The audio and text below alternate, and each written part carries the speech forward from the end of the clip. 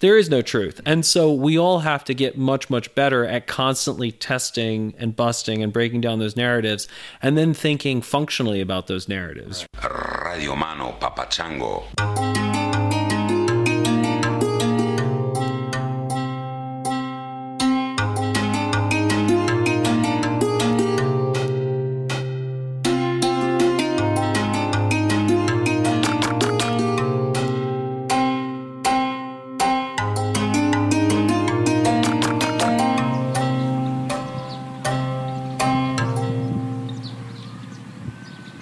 Hey Chris, my name is Matt. I'm currently standing at the edge of my wife's family's rice fields in Praving, Cambodia, about 2 hours southeast of the capital Phnom Penh. Really enjoy your podcast, listen to every episode. Just became a father for the first time 2 weeks ago. I'm 43 years old, never plan on having kids, but never plan on moving to Cambodia and getting married either, so life kicks you in the balls sometimes, I guess, doesn't it?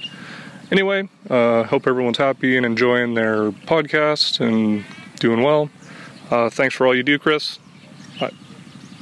Hey, Chris, and other tangentially speaking listeners. Stanley. I'm from Fort Worth, Texas. Just got off a long day fixing fire alarm systems, dealing with a lightning strike, taking down a whole building. Been listening to the podcast with Aaron Ralston. Just wanted to say thank you and keep doing what you're doing. Greetings, Chris. My name is Shauna. I'm a public health warrior here in our nation's capital. I've been meaning to record one of these for a while now to assure you that there are lots of smart, fantastic women who are listening to your podcast. As a 40-something-year-old woman practicing ethical non-monogamy, I am very grateful that you're having such a positive and profound effect on multiple generations of men and women, but especially men. Good role models and truth tellers are important. And we certainly need your quiet, thoughtful voice in this noisy, noisy world. So stay the course, and I will too. Thanks. What's up, beautiful people?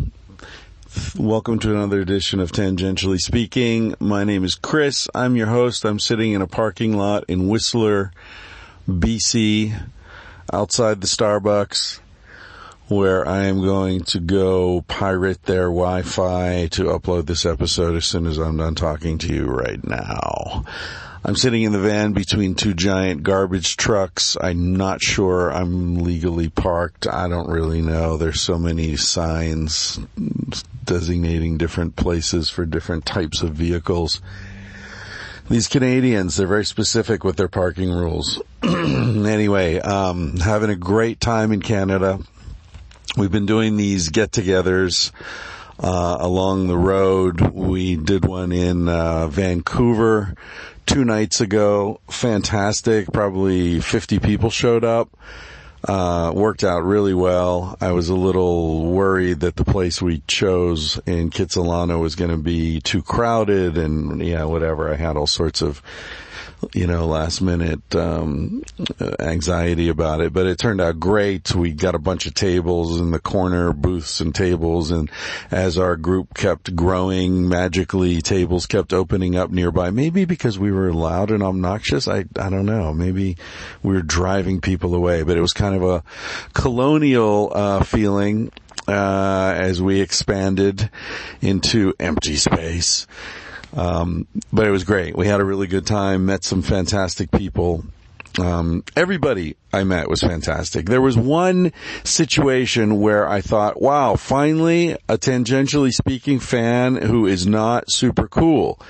Because at one point in the evening, one of the waitresses came over and said, hey, do you know this guy? I forget his name. Forrest, maybe it was. And I said, well, I don't know. I seem to remember someone named that, but I don't know who it is. Well, he left without paying. I said, oh, fuck, that sucks. So I said, well, whatever, I'll cover it. Don't worry about it. I guess I'm responsible for this guy in some way. And then 20 minutes later, she came back, and I was feeling bad. Like, wow, what a lame move, to run away without paying, and you're here with this group and all that. Anyway, 20 minutes later, she came back. She said, hey, that guy, Forrest, he called. He forgot to pay. He wired money to the restaurant. He's super cool. Like, really nice guy. So even that situation turned out to be fantastic. So I still have yet to meet a tangentially speaking listener who is not a really nice, interesting, unusual person. I know there's a inherent contradiction in what I just said, that there's a consistency in the unusuality of you people, but there is. Sorry for the coughing. I've got getting over a cold. I was up on Cortez Island a few days ago with visiting Andy Weil. Didn't record a podcast with him. Was only there for a couple of nights, and we were just sort of hanging out. And then Paul Stamets showed up the morning I was leaving, and hung out with him and talked about doing a podcast, but he was also super busy, so we're going to do it another time. I'd like to get Paul and Andy on together because they've known each other for 40 years and have lots of great stories and people they've met and things they've done over the years. I'd also love to get the two of them on Rogan's show. So, Joe, if you're listening, Andy Weil, Paul Stamets, double episode, would be really fantastic, I think. What else can I tell you? We did a get-together in Whistler last night. I had no idea there were people in Whistler who listened to this little thing I put out. But there are about a dozen people showed up, and it was Saturday night, and most of the people work in the service industry here. There are a lot of Australians and obviously Canadians, people from all over the world who come here in Whistler to work in the restaurants and bars and take care of the rich people who come for their summer vacation and all that.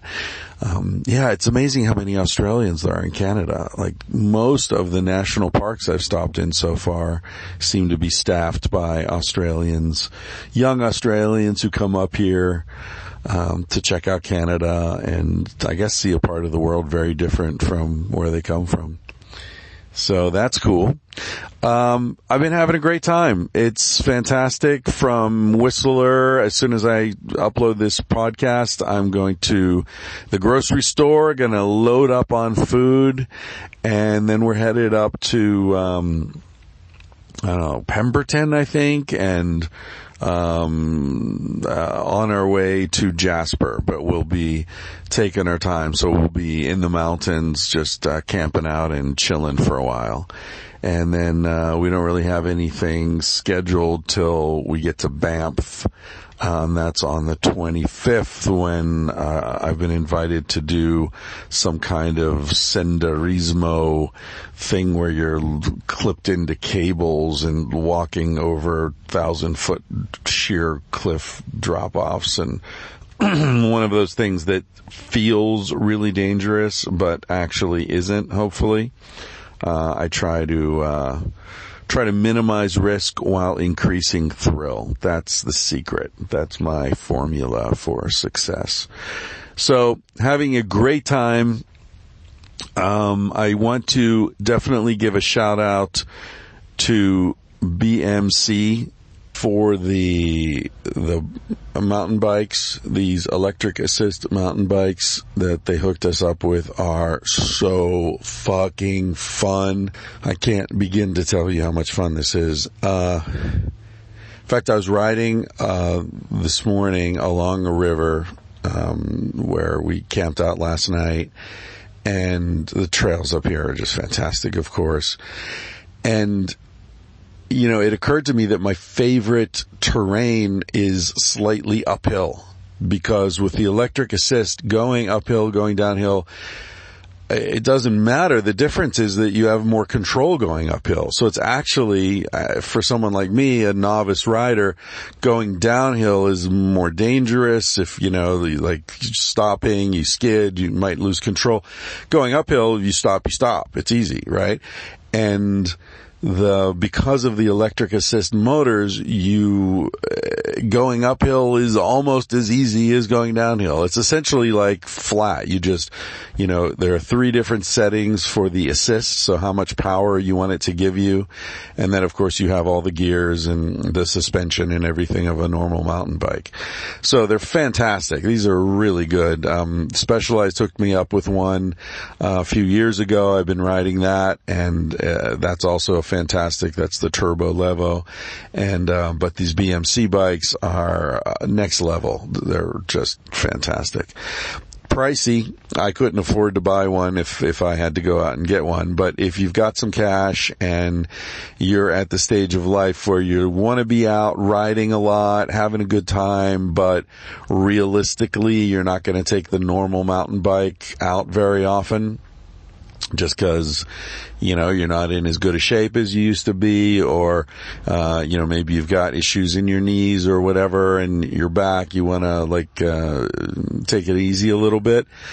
If you can afford one of these, holy shit. If you can afford 2 of them, even better, so your friend can go with you.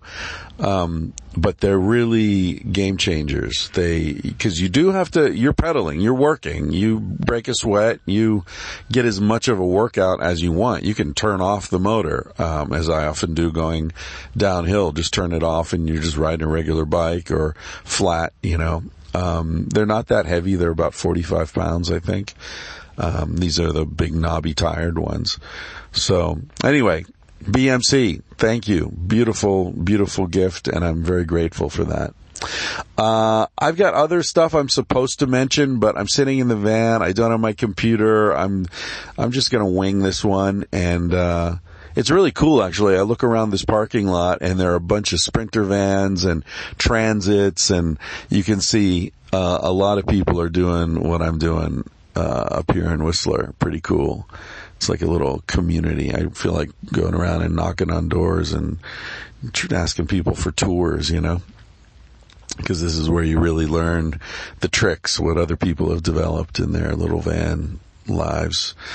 All right. I'm going to say goodbye. There's lots of stuff I should be talking about. I'll probably record a Toma from a campsite somewhere. And, I've, been thinking about things I want to share with you, stuff I want to talk about, some emails that I've received that I wanted to share. It's a strange, I don't want to invade anyone's privacy by talking too much about, personal things that come up, but it's just so amazing, the things that people share, in these get-togethers and also in emails that you send me. And I don't really know how to respond. I don't even know how to think about the things that you say to me. When I'm talking about, people say things like, okay, there was a guy at the get-together the other day, and he had sent me a message before, and then we talked a little bit personally at the get-together, and his wife had died not too long ago, and he went into, obviously he went into despair. He went into a very bad, difficult time in his life, and for some reason he said this podcast helped him through that. Now, I'm not recording this thinking that someone out there has just lost their wife or their child or their father, and I'm not shaping any of these conversations or any of my intros to any particular kind of pain that someone might be going through. I don't know. In other words, what I'm saying is I don't know why this podcast helped him. I'm just so fucking grateful that it did. And somehow, in a way that I'm not even aware of, and so I'm certainly not. I'm not responsible. I'm not. What can I say? Like, I don't deserve thanks, I guess is what I'm saying. People thank me, but I don't deserve thanks because I'm not doing this with the intention of providing that kind of service. And yet people find that value somehow. So it's this very strange situation where people are telling me these incredibly moving stories about the value that they find in these conversations. And I'm so grateful that that happens. And yet, to be honest, I need to acknowledge that I'm not aware of that at all until you tell me that. And even then, it's like you're finding value that I didn't put there. So when someone says thank you, I'm like, geez, like, yeah, I want to be polite and say you're welcome, but on the other hand, you're thanking me for something I never did. So I don't know. It's all just very confusing, you know. And then like we do these get-togethers, and people are like, "Oh my God, that's really you and your voice and the face." Like, yeah, it's so weird to see people reacting to me as if I'm anything other than some douchebag in a van. It's so weird. Because that's all I am, right? I mean, let's face it. And so it's just, I don't know. And here I am, like, you know, yammering about being semi-famous or something, which is obnoxious and ridiculous. But you see I don't know if you can see my point. I'm so fucking grateful is what I'm saying, that somehow this thing that I'm doing, that I really enjoy doing, that I would do for myself, that I would do for free, that I would do just because it's fun to have conversations with people and have an excuse to get them to sit down for a couple hours and tell me their story. I fucking love doing this, and I'm so happy that for at least some people out there in the world, there's value even beyond the value that I get out of it. So, I don't know. That was a really long-winded, ridiculous statement. But, and if I were a pro, I would delete it and write something tighter and think it through and record it again. But I'm not a pro. I'm just a douchebag in a van.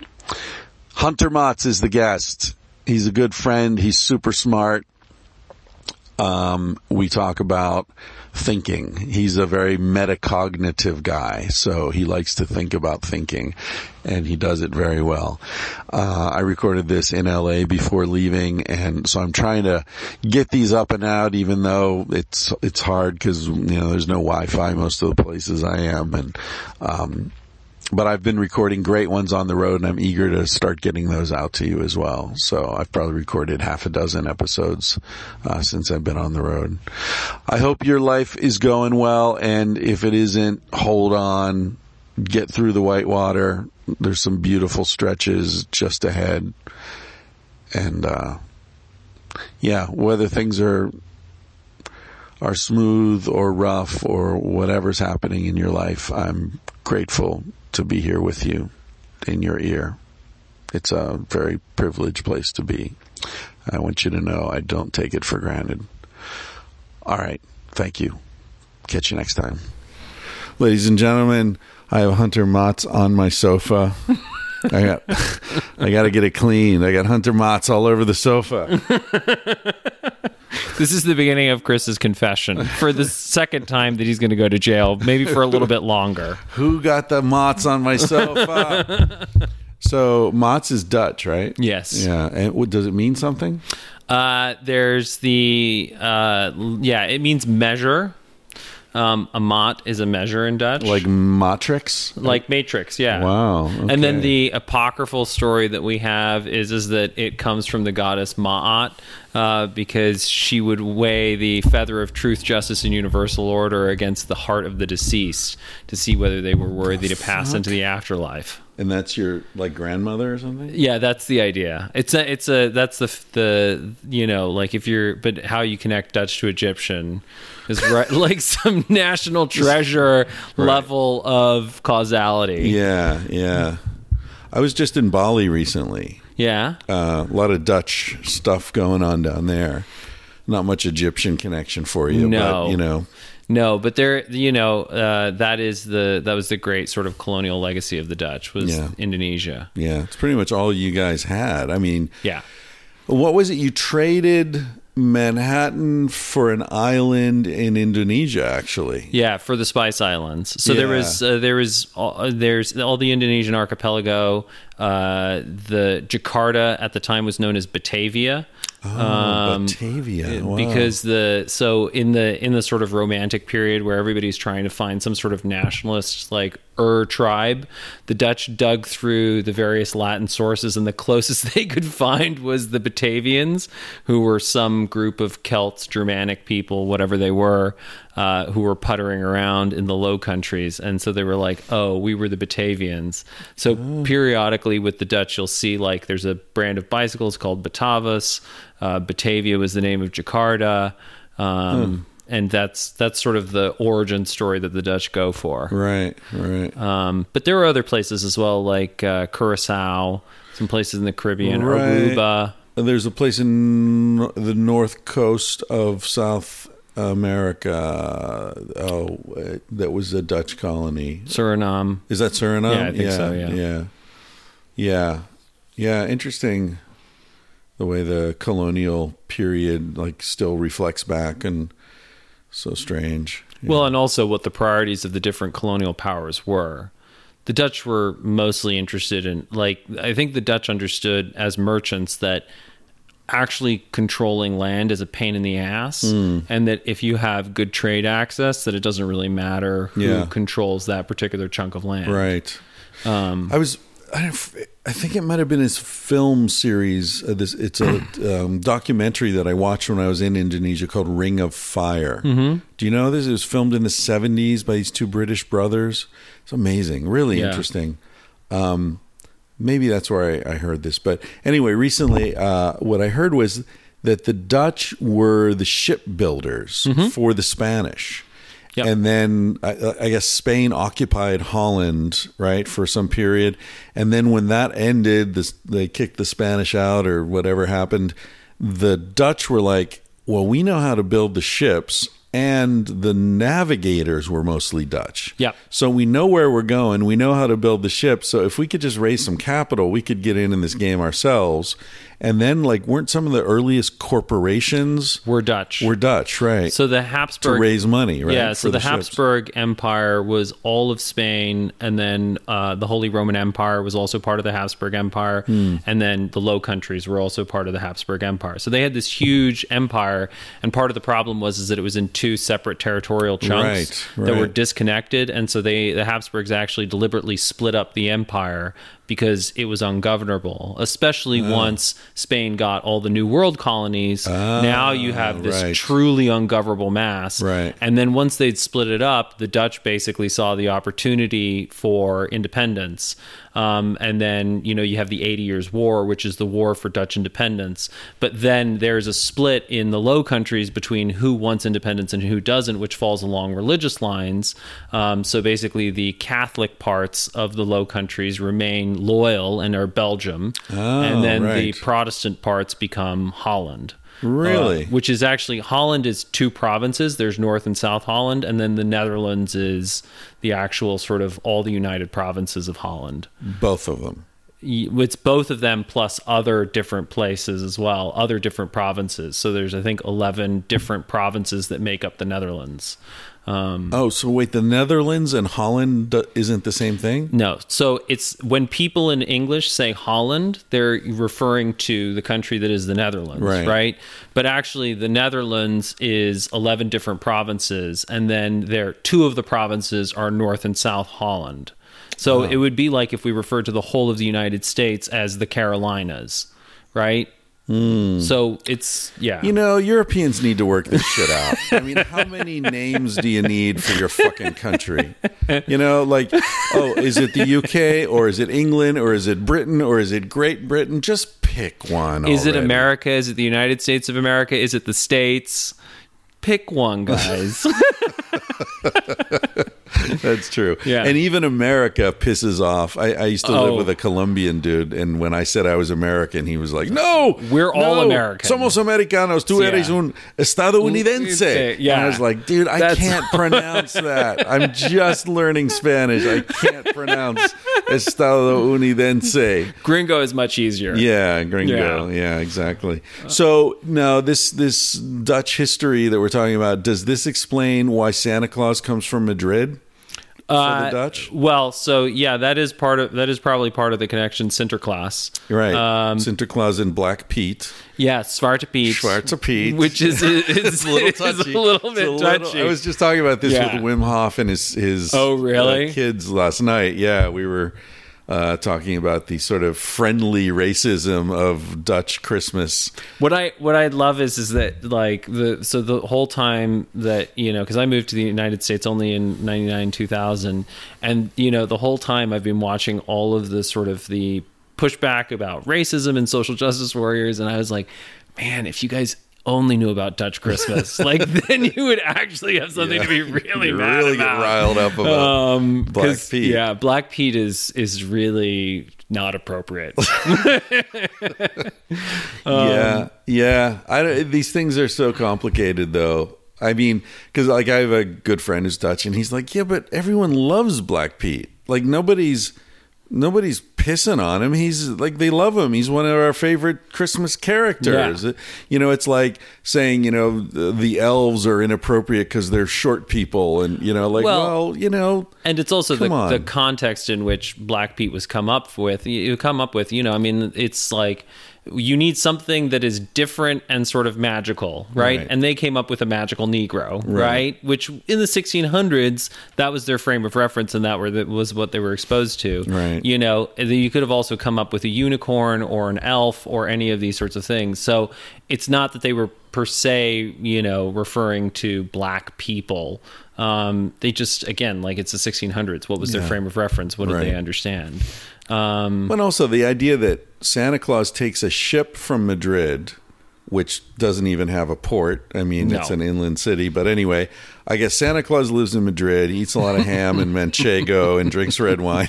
And then, which already is a much more relatable Santa than a guy who has magical powers and chooses to domicile at the North Pole. Yeah, exactly. Like I definitely enjoy that kind of Santa Claus, the Spanish Santa Claus. He's like bullfighting. And, it's like when Santa Claus is off duty in Spain, he's like, wow, what a cool life. And then so I guess he goes up to the Basque Country or something, you know, Bilbao or somewhere, and gets on a ship, comes up to Holland, with his docks at Rotterdam, with all of his black followers, with his Black Pete and the others, and the reindeer. And then from there, there are no reindeer. There are no reindeer. There are no reindeer? Well, how does he distribute gifts in Holland? Well, so he also has the ability to like do the chimney thing, go through keyholes. But how's he get on the roof? Well, so I don't think he necessarily. I don't know that that's clarified in the mythos. The other thing is that apparently are Dutch kids. Also, I mean, that apparently, like my dad has talked to me about this before. As a child, the myth was that he could also get through radiators because a lot of people didn't have fireplaces. So he's pretty shifty. Santa Claus comes in through the radiator because if you don't have a fireplace, noise that it makes. Yeah, exactly. That's Santa trying to get through there. He comes through the pressure release valve or something. Doesn't that make sense to you, Chris? Not at all. I want to know how the fuck's he get on the rooftop if he doesn't have reindeer? I thought he took reindeer on the ship, and then from Rotterdam he flew around with the reindeer. No. No? he comes on the ship, and then there's a big thing. Part of the sort of the the TV spectacle, the lead up, right, is that the ship arrives. Sinterklaas is there. He's got Svartepete and all of his other black friends, and then he gets off the ship, and everybody's excited to see him there. And then also we all put out our clogs, and then there will be presents in the morning. And how that happens In your clogs? in your clogs, like that's the thing, is you don't put out a stocking, you put out clogs, and then he fills your clogs with presents. Wow.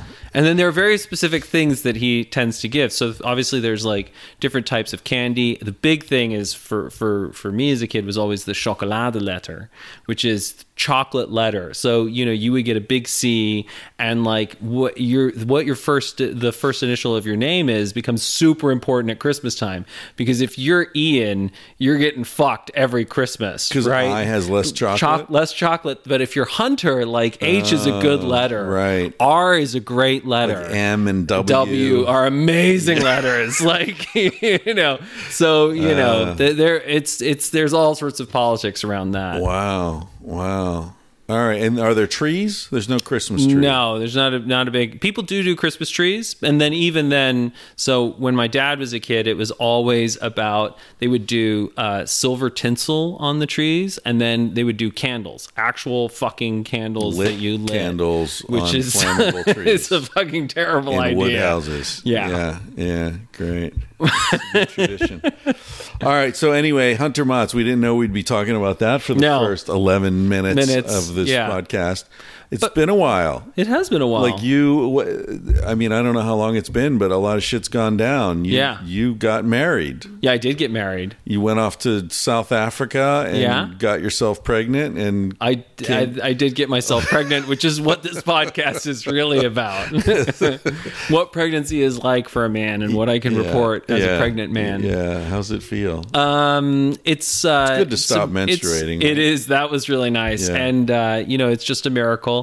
And people talk a lot about penis envy, but the envy that men feel around being able to give birth. Do you think that's a thing? What? Is that a thing? Penis envy or womb envy? No, the whole I've read these historical theories that like Western civilization is born from men's rage at not being able to control the birth, And I've really I've never envied women their opportunity to scream in pain while a living creature crawls out of an orifice. To be a chrysalis? No. That's never been something that I've envied. No. I mean, I admire it, that they survive it somehow, and that they're willing to do it for the most part, but it's never been something I've been like, oh, how come I don't get to do that? And bleed all the time. Well, especially, because I think part of the Western experience is you're so isolated from childbirth. Yeah. Like I, hadn't held a baby for most of my life, hadn't really spent any time. And then, suddenly some of my friends are starting to give birth. And then I started to find out about things like torn perineums. Right. And once I found out about the torn perineum, any womb envy I might have felt was fucking gone. It's funny. Last night we were talking about torn perineums. Because I was explaining to my Dutch friend and him, who is Wim's son, what a taint is. Because he said something about his scrotum. I was like, I forget the context of the sentence, but I realized that he was mistaking scrotum for taint. I was like, no, got to set you straight here now. The scrotum is the ball sack. Right. What you're talking about is the taint. And he's like, taint? What is a taint? I said, well, it taints your ball sack and it taints your ass. And he thought that was hilarious. So then he's running around telling everybody. And then we're talking about, do women have taints? Yes. Do they? Well, they Isn't have it just their perineums. perineum? I think it's basically the connective tract, right? Right, but it's very small in women. It's basically a wall. It's small enough, but when it tears, it makes its presence known. Yeah, so there was a woman there who had recently given birth, and she talked about how I said something about how doctors will sometimes cut it. Right. And she said it's much better to let it tear, which I didn't know. And she explained that when they cut it, sometimes they cut the muscle. Yeah. And when it tears, it just tears the skin, but the muscle doesn't tear. Right. And you want the muscle intact, because if they cut the muscle, then when it heals, sex can be very painful for the rest of your life. Oh my God. So it's better to let it tear than to cut it. Well, that's what she said. And then there's also the husband stitch. What's the husband stitch? Well, so historically, sometimes when doctors would sew the perineum back up, they would do an extra stitch. Tighten it a little? To tighten it a little for their husbands, which is an extreme violation. Yeah. So, yeah. Huh. The politics of the taint.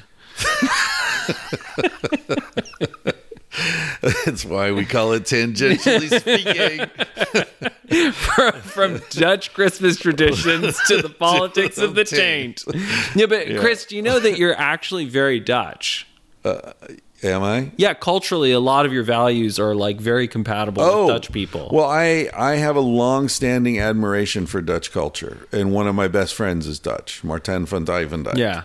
Who, like, when I met this guy, his father was a world-famous dike expert. Mm-hmm. He was working in Bangladesh redirecting rivers. Yep. His sister worked at the Rijksmuseum and dressed in traditional Dutch clothing and wore clogs and the whole thing. Uh-huh.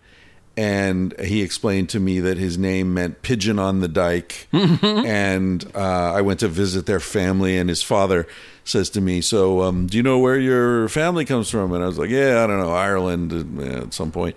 And he's like, oh, well, you know, we've traced our family back to the 1100s. And he gets out this scroll and rolls it out on the living room floor. And like, yeah, it's incredible. But yeah, I do. I've always admired Dutch culture, particularly the sort of opting for intelligent tolerance over ignorant denial. Right. Which is the American way. Yep. In terms of drugs, in terms of sexuality, in terms of immigration, whatever. The World War II was kind of sticky. And also the colonial period, they weren't particularly tolerant, easygoing colonialists. No. But recent Dutch history seems to be pretty cool. Well, so on the colonial part, the thing that the Dutch have going for them is that most people don't know about it. And the Belgians were so bad that everybody focuses on how bad the Belgians were and don't look at what the Dutch did. Yeah. You know, I think so. This actually all does connect together, by the way. Because there's a narrative arc about to be revealed. There is a narrative arc. Stay tuned. Because that history that we talked about with the Spanish was where a lot of those Dutch values come from. Because the 80 Years' War was horrific. Like the wars of religion that happened in the wake of the Reformation that also were tied into sort of nationalist aspirations were so bloody and so violent in the Low Countries that policy of what's called gedogen, which is turning a blind eye, of tolerance to virtually everything, became a survival strategy. Because when you do get hung up on those political or religious differences, it leads to wholesale bloodshed that is really bad for everybody. And that it's also shaped by the environmental concerns of being a country that is constantly threatened with flooding. Well, that's it. I guess part of, I mean, I didn't know that about the 80 Years' War in Gedogen.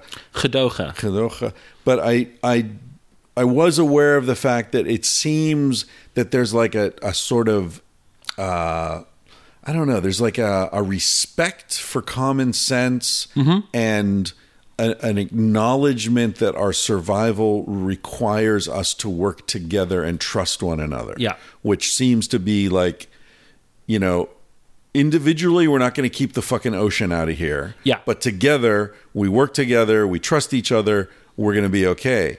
And I mean, the attention to design and engineering and competence in Holland is really impressive. Because it's a survival thing. And so the great example of this is that the little Dutch boy who sticks his finger in the dike and saves Holland is the most American story you can imagine. It's not a Dutch story.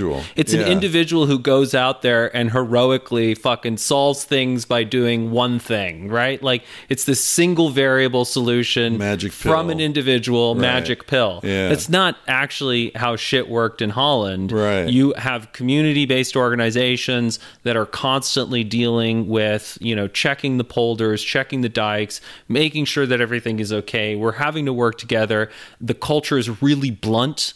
Everybody says exactly what's on their mind, because if we don't, it's an engineering culture, because if we don't get all that shit out in the open and aren't constantly testing our assumptions, we all fucking die, or our fields get flooded. So there's a respect for fact. Yeah, and for practicality. Yeah. There's like and you can even hear that in the sort of rhythms of the way Dutch people speak. It's very It's very kind of like friendly. There's like an upbeat to it, but it's also a little standoffish. Yeah, there's like I'm happy to meet you, but not too much. Yeah, you're welcome here, but I'm gonna go do my thing. Yeah, there's this. Yeah, it's and then also the ability to fucking cut under, because it's Dutch people get and I think it's interesting, like what cultures and what people have this. Like there's a real like. Yes, we bullshit, and yes, we sort of flatter each other and stroke each other's dicks because we have to keep a sort of harmonious thing going on, which is also like because I'm half Dutch, right? My dad's Dutch, my mom's American, so to some extent I understand this stuff as an outsider, right? But my father, like one of the recurring themes of my childhood was he would always talk about harmoniousness, which is him trying to translate this Dutch word gezellig, which is this feeling of coziness and everyone being sort of bonded together. You find the same concept. The Danes have Hygge, right? There's Gemütlichkeit in German. But it's this idea of like the community is good. Like the tribe is good. We're working together. Everything is, on par. And if that starts to get threatened, because we understand that's the basis of our survival, everybody gets real fucking nervous. Yeah. And, and then it starts to like, we attack, because we're trying to figure out how to get back to there and how to figure out what the problem is. I had an experience with my buddy Martin one time in Amsterdam. I met him in Spain. He lived in Spain for 20 years, and that's where because we he's friends. Sinterklaas. He is, actually. It's funny. He hates Christmas. He hates Christmas so much that he goes to Muslim countries that time of year. But he came to visit my family when my parents lived in Pennsylvania, and he was there at Christmas one year, and he was a guest, and my mother... they had the tree and like they were super into it. And my mother actually gave him a Santa Claus outfit and asked him to dress up. Oh, shit. And he did. Oh, shit. He did. And it was like one of the most uncomfortable moments in his life. And I have photos of him with the beard and the whole thing just looking at me. And he had like the little glasses, the round brass glasses. And he was just like, get me the fuck out of here. Yeah. But what am I talking about? Oh, the thing in Amsterdam. So one of the things that I always loved in Amsterdam was the beautiful big windows and no curtains. So you're walking down along the canal or whatever in the evening, and you look in, and there are people watching TV or having dinner or whatever. And to me, that was I attributed that to this sort of lack of shame. And this like, I'm living my life and I have nothing, there's no problem and blah, blah, blah. It was sort of like, that tolerance towards sexuality or drugs or whatever. Like, yeah, everything's cool. Anyway, we're walking along and I said, I love how the Dutch people are just like, hey, no shame. And And he was like, well, actually, I think it's more that if you close your curtains, the neighbors will talk about you.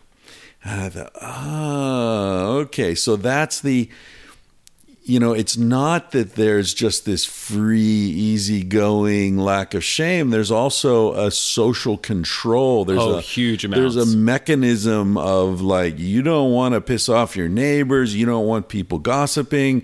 Your reputational damage, it matters. Yeah, and in that sense, it is like a hunter-gatherer society that people accuse me of romanticizing hunter-gatherers, but there are mechanisms in place to keep anybody from breaking rules that threaten the community. Yeah, and for they sure. they're severe. They can result in death. If you're a douche in a hunter-gatherer group, you'll be ridiculed, like people joke about you. If that doesn't get the message through, somebody might take you aside and say, listen, Hunter, you got to stop doing that. Right. And if that doesn't work, you may have a hunting accident. Right. And like Well, where's Hunter? He fell off a cliff. Yeah. Oh, what a Poor tragedy. guy. Poor guy. Poor guy. I mean, you don't fuck around with that social control when cohesion is survival. Yeah. And that is Yeah. for the, I mean, this is true for a number of cultures, obviously, but it's particularly acute for people like the Dutch because cohesion is survival. Yeah. You know, obviously the Chinese also have very strong like cohesion is survival, the Japanese, right? And you have the proverbs around that, like the loudest duck gets shot, the nail that sticks up gets hammered down. Right. The early bird gets the worm. No, the early worm gets eaten. Yeah, exactly. Yeah. Yeah. But and that's you know, I mean, Richard Nisbet links that to the necessities of rice agriculture, where it's Right. like a connected water system. Well, and all the sowing and harvesting has Yep. to be done together Communally, with yep. large groups of people that need to be managed. Yep. Yeah. There. I don't know if you've read what's her name? She's at Stanford. She did research showing that I had her on the podcast. I should remember her name. Anyway, she's a psychologist. And she did research showing that people from rice-based cultures actually have different cognitive processes. So if you show them a photograph of like a guy in the foreground and like a bunch of different trees or animals in the background or whatever, and you ask them to describe the photo, they'll talk about what's going on in the background, the community. Whereas if you ask a Westerner, they'll talk about what's in the foreground and they don't notice the background. So Richard Nisbet also in the Geography of Thought, like he also has some of that research. They had an experiment that he did with some other researchers just about like fish tanks, pictures of fish tanks. Right. And the very, very different descriptions emerge from, Western. Right. And same kind of research. Yeah. So that's a recent book? No, Geography of Thought is like so much of the academic research that we talk about on this podcast or, on Mixed Mental Arts. It's been around for 20 years and most people just aren't aware of it. Right. Because it's written in that horrible, dry academic style that nobody really enjoys reading except for those of us who understand. Nerds. Yeah, exactly. So, yeah. Well, she also did this. She's sort of famous for this research showing that schizophrenics, they all hear voices, but the voices say different things depending on the cultures. So she had a bit of a splash when she showed that in, I guess she was America, India, and Senegal, I think, were the three countries where she looked into it. And she found that in America, the schizophrenics tended to hear a lot of like violent, kill yourself, you're a piece of shit, you're no good, you don't deserve to live. In India, they were saying things like, today's a good day to clean the kitchen, So basically it's Siri. Yeah, exactly. You should be nicer to your sister, They're like little affirmations. So, I mean, what an interesting thing, though. Like we assume schizophrenia is this horrible, disturbing, exorcist kind of thing. And it's like, well, no, in another culture, yeah. And don't we all hear voices? Voices in our head. That's what I was going to say. Like, it's also the other thing is too is it is that individualist thing. I mean, the West loves to medicalize everything. Right. Like everything becomes like a fixed condition. Like I actually had a conversation around this. So even the idea of homosexuality, right? Like homosexuality in the West is an identity. Homosexuality in a lot of the rest of the world is an act, right? But doesn't necessarily say anything about your identity or your membership in a group. Yeah. Right? And that's relatively recent in the West. Yeah. That's like late 1800s, early 1900s, I believe. Yeah. Yeah, the word homosexual meant it was an adjective until then. It was, that was a homosexual relationship or homosexual encounter or but not you were a homosexual. No, a homosexual didn't exist. Yeah. And it becomes so complicated. I mean, I've talked about this maybe even with you on this podcast before. It becomes when people ask me, for example, does homosexuality exist in other cultures? It's like, fuck, man, like what you mean by that. Like, let's determine what you mean by that. Yeah. Like, do boys suck older boys' dicks in other cultures? Yes. Do they see that as something other than normal human behavior? No. Do they have a rainbow flag that they use to like organize their subculture and like parade around in chaps? No, they're not chaps. It's also the other thing too is it's group size. Like if you can't support active subcultures in a tribe of 150. Like there's not enough people there to be able to start creating lots and lots and lots of sub-identities. That's always like the place that I always feel this most is with Indian food, because when you go to England, you can find not only really good Indian food, but you can afford to start to get into regional differences. So you'll have Kerala food, you'll have like Punjabi food, Rajasthani food. Like you can find all those sub things. In a country like the United States, it's just fucking Indian. Like, you're not going to find, and in fact, you find that even the Indian-Pakistani differences aren't very strong. It's sort of like, we're all from the subcontinent. That really bums me out. Like in Spain, when I first got there were no international. I mean, that was one of my big complaints about Spain. That when I first got there, it was like, everyone smokes. Right. Fuck that. And there's no Asian food. Like, right. And so when I found one, it was like, Chinese Thai. Yeah, exactly. Like, what do you mean Chinese Thai? Well, the worst was, so when I worked at Cold Spring Harbor on Long Island, they had Chinese, Japanese, and you would go to these horrible like mass buffets, and there's like a fucking hot plate of Kung Pao chicken next to like cucumber rolls. Yeah. And it's like, you're doing neither of these things well. yeah, for sure. What were we talking about before? There was something before we got into the Chinese, subcultures. Yeah. Interestingly, but there are in tribal societies, there are non-binary sexual identities. So there are what we would call transsexuals. Right. Quite well known in, I think the anthropologists call them berdache, which I think is insulting. So I don't know why, but in French, I think it is. And so the term now is two-spirited people or two-spirited ones. But quite common. And that someone who's born in a male body but knows they're a woman, like they're totally free to live as a woman and marry a man. And that's not... In fact, they're quite prized as wives because they're strong. Right. Yeah, I don't know how the sex works, but I guess it works. Listen, where there's a hole, there's a way, right? Like, humans have never seemed to struggle with like being resourceful around finding a way to get their sexual desires fulfilled. Yeah, although, in many hunter-gatherer societies, oral sex is unknown. Yeah. And I remember reading this Chris, study. this sounds like a missionary project that you could get behind. You just told me like Chris's doormat says go away, and he said that it's mostly for people who want to come and talk to him about God. But I feel like the missionary movement that Chris could get behind is introducing oral sex to world, other cultures. To the underprivileged. Yeah, exactly. There are people who don't know about blowjobs, cunnilingus, or hoka hoka.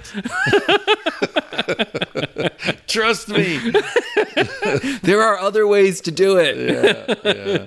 Well, I actually had a woman on the podcast who was in Africa, and she fell in love with a Maasai dude and lived with him for a while, and she wrote a book about it. I should be able to reference everyone by name, but at this point they've all just faded. Check the archives, people. She's in there somewhere. Anyway, she said there was no oral sex among the Maasai, and the reason being that there's no water. They don't bathe very often. And so you don't want to be going downtown, when nobody's been picking up garbage for a few weeks. Yeah.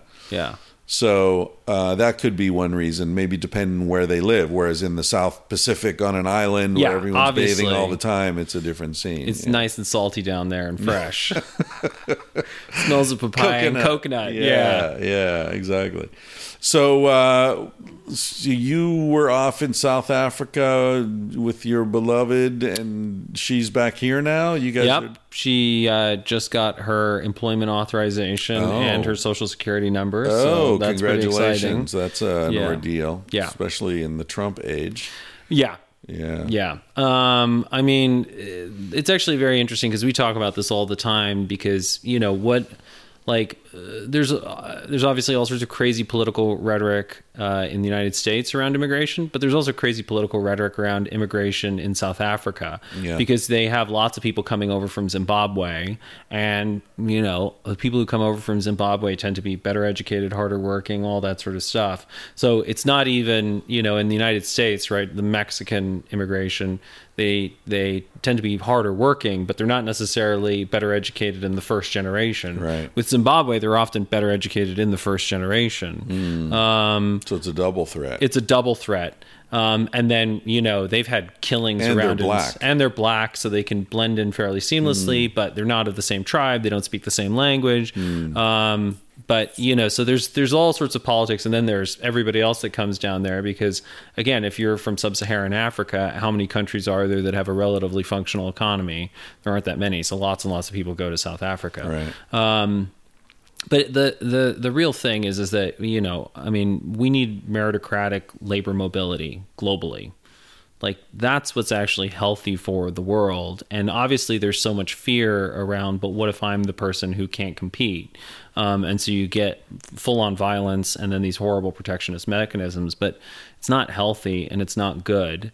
But why, okay, devil's advocate, why isn't it better to have those jobs for people from our country? Why is it healthier for some, hyper-educated Zimbabwean to come in and take my managerial job? Firstly, often you don't actually have the capacity within your country to do those jobs or the willingness. So, for example, with the Mexican case, right, in the United States, when they have tried to stop illegal immigrants from working, it turns out that there are no Americans who are willing to go out there and fucking sweat for no money and pick fruit. Right. Then why not pay a decent wage? You could pay a decent wage, but then that's going to bump up the cost of all fruits and vegetables and everything else. Right. But then you've got Americans making that money who will buy the fruits and vegetables, and listen, and the whole economy seems to me to be healthier. If you want to do that. But, right. But the Trump administration, for example, seems to be stopping both things from happening. I don't think that Trump is pro minimum wage. Well, forget decent Trump. Healthcare. Yeah. I'm just arguing that because I've heard that argument about Americans aren't willing to pick rutabagas for $2 an hour. Nobody should be willing to pick a rutabaga. There's no reason to have a rutabaga. Yeah, I don't even know what a rutabaga is. It's just some like sort of turnip thing. It's a great word. Rutabaga. But yeah, so I mean, the cheap labor of immigrants seems to me to be exploitative. A lot of it is, but it doesn't mean that it's not a better deal for the immigrants who then are able to send money home to their families. Right, but it's a better deal because we or someone has fucked over their country largely through centuries of colonialism and corrupt the CIA, governments. The CIA fucks over our Benz in Guatemala who tries... Yeah, so... I mean, the whole thing seems to be part of a system of oppression. Right. These guys who are coming, these Mexicans who are coming and, working in chicken plants in Arkansas or wherever it is, they're making, $3 or $4 an hour. They've got no health care. They're living 12 to a room. They're 3 shifts in a bed. So the bed's warm the minute you get in it because the last guy just got up. That doesn't seem to me to be something we want to be supporting. Well, the question is, what's the alternative? The alternative is you pay $15 an hour for, a national minimum wage, and chicken processing plants have to pay that. They have to check the ID of the people they hire. So we're not getting illegal immigrants coming in. We've got poor Americans who are making $15 an hour. They would be willing to do that for $15 an hour. So I resent the phrasing that I hear so often of Americans aren't willing to do these jobs. That's just another way of saying American companies aren't willing to pay a decent wage for that labor. Yeah. So why not just call it slavery? Because that's essentially what it is. Oh, because slavery is dirty and we know that's bad. Oh, yeah. But if you de facto have that system... fuck out of brown people isn't bad. No, but that's it's the same thing as the Stalin-Hitler argument. Why is Hitler seen as so much worse than Stalin? Because Stalin helped us beat Hitler. Yeah, because Stalin helped us beat Hitler, and because he didn't put people in gas chambers, he starved them to death. Right. And, they're not... Wasn't Stalin Jewish? No, he was Georgian. Oh. and his mother wanted him to be a priest. He flunked out of seminary, so or he left the seminary. But it's it's the same thing as first degree versus second degree murder. Like, you can have sharecropping was de facto slavery, right? But because it wasn't officially slavery, and you'd set things up, that even in terms of South Africa, Mandy and I talk about this all the time. Like, the big mistake of the apartheid government was they made it explicit what they were doing. They're like, we're racist as fuck. We're segregating. This is the law. Like, it's super out in the open. Yeah. You can achieve exactly the same thing in the United States without making it explicit. And then the world largely turns a blind eye. Oh, isn't it weird that all the black people live in the same communities? They don't have good access to employment. They can't get into the universities. Right. We have to try and do something to fix this. Yeah.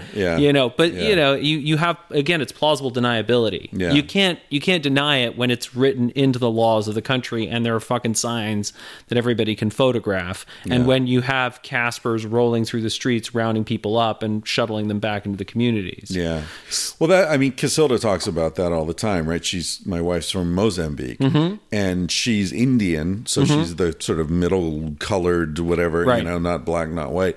But she talks about how it's so much easier to deal with the racism of South Africa than with America, because in South Africa, it's like, someone will say, well, I don't like black people. Right. Like, okay, good. We now know where you stand. Yeah, exactly. Whereas here, it's like, oh, no, I love black people, but, please don't touch that. And, and they're watching you in the store, and there's all this like, it's not out on the fucking table. So, you said it's their great mistake, and I agree with you, but on another level, it's like, let's get it out on the fucking table. If we're going to keep the black people, corralled up, let's be honest about it. It's also the same thing with sexism, by the way, because sexism, it tends to be, in a lot of places, it's much more overt, right? Like, if you go to the Arab world, it's sexist. Right. Like, they're very clear. It's very transparent. Women can't drive. Women can't drive. Like, they are expected to be covered. Right. Like, all of that. We know that. In the United States, it's much more subtle and insidious, and it's not out in the open. And, you may de facto achieve the same results, but it's never been made explicit, right? Yeah, although, can we really compare the sexism of America to Saudi Arabia? No, listen, if I was a woman, I would much rather live in the United States than live in Saudi Arabia, right? But what I'm saying is that, and obviously in many ways we went from sort of explicit sexism to now having gotten to this level of implicit sexism, which is much, much better. But at the same time, I think that, and even a lot of the sort of the political tensions right now are that if you're a woman, the sexism in the United States is obvious. If you're a man, you're often largely oblivious to it. So it's like racism where black people see what white people don't. Huh. Yeah. As a white man, I don't see shit. White man, fine, What are you talking about? Well, but that's the funny thing is, and then you've had the white man reaction where it's been like they're suddenly feeling a little bit of like not getting the same opportunities that they used to get, or they're being a little bit more competition, and they're fucking freaking out. And it's like, welcome to how most of the world has had to live for. Right. So eliminating sexism and racism in a way functions like immigration, where your privileged, safe position is being threatened by other people. There's more competition. That's right. And that's what it really comes down to. And even in the apartheid context, like the actual origins of apartheid were the English were fighting the Boers. Right. And they couldn't... Another example of Dutch assholery, by the way. Yeah. Yeah. No, the Boers... Yeah. But it's also like when you talk about sort of the dark side of the Dutch culture, it is that there is such a relentless focus on trade and economic opportunity that human rights don't mean shit, right? Which is why the Dutch colonial experience was what it was, and which is why, to a certain extent, the Dutch made such great collaborators in World War II. There was the Dutch resistance, and like, obviously, because the sins of the grandfather are always visited on the son, whether we like to believe that or not. Like, my grandfather was in the Dutch resistance. So, but one of the things, for example, I met a restaurant owner in Morocco who was Dutch, and his father fought for the Nazis. Like, and he's like, listen, one of the things that no Dutch person wants to talk about is that some of the last SS holdouts were Dutch and, in Holland.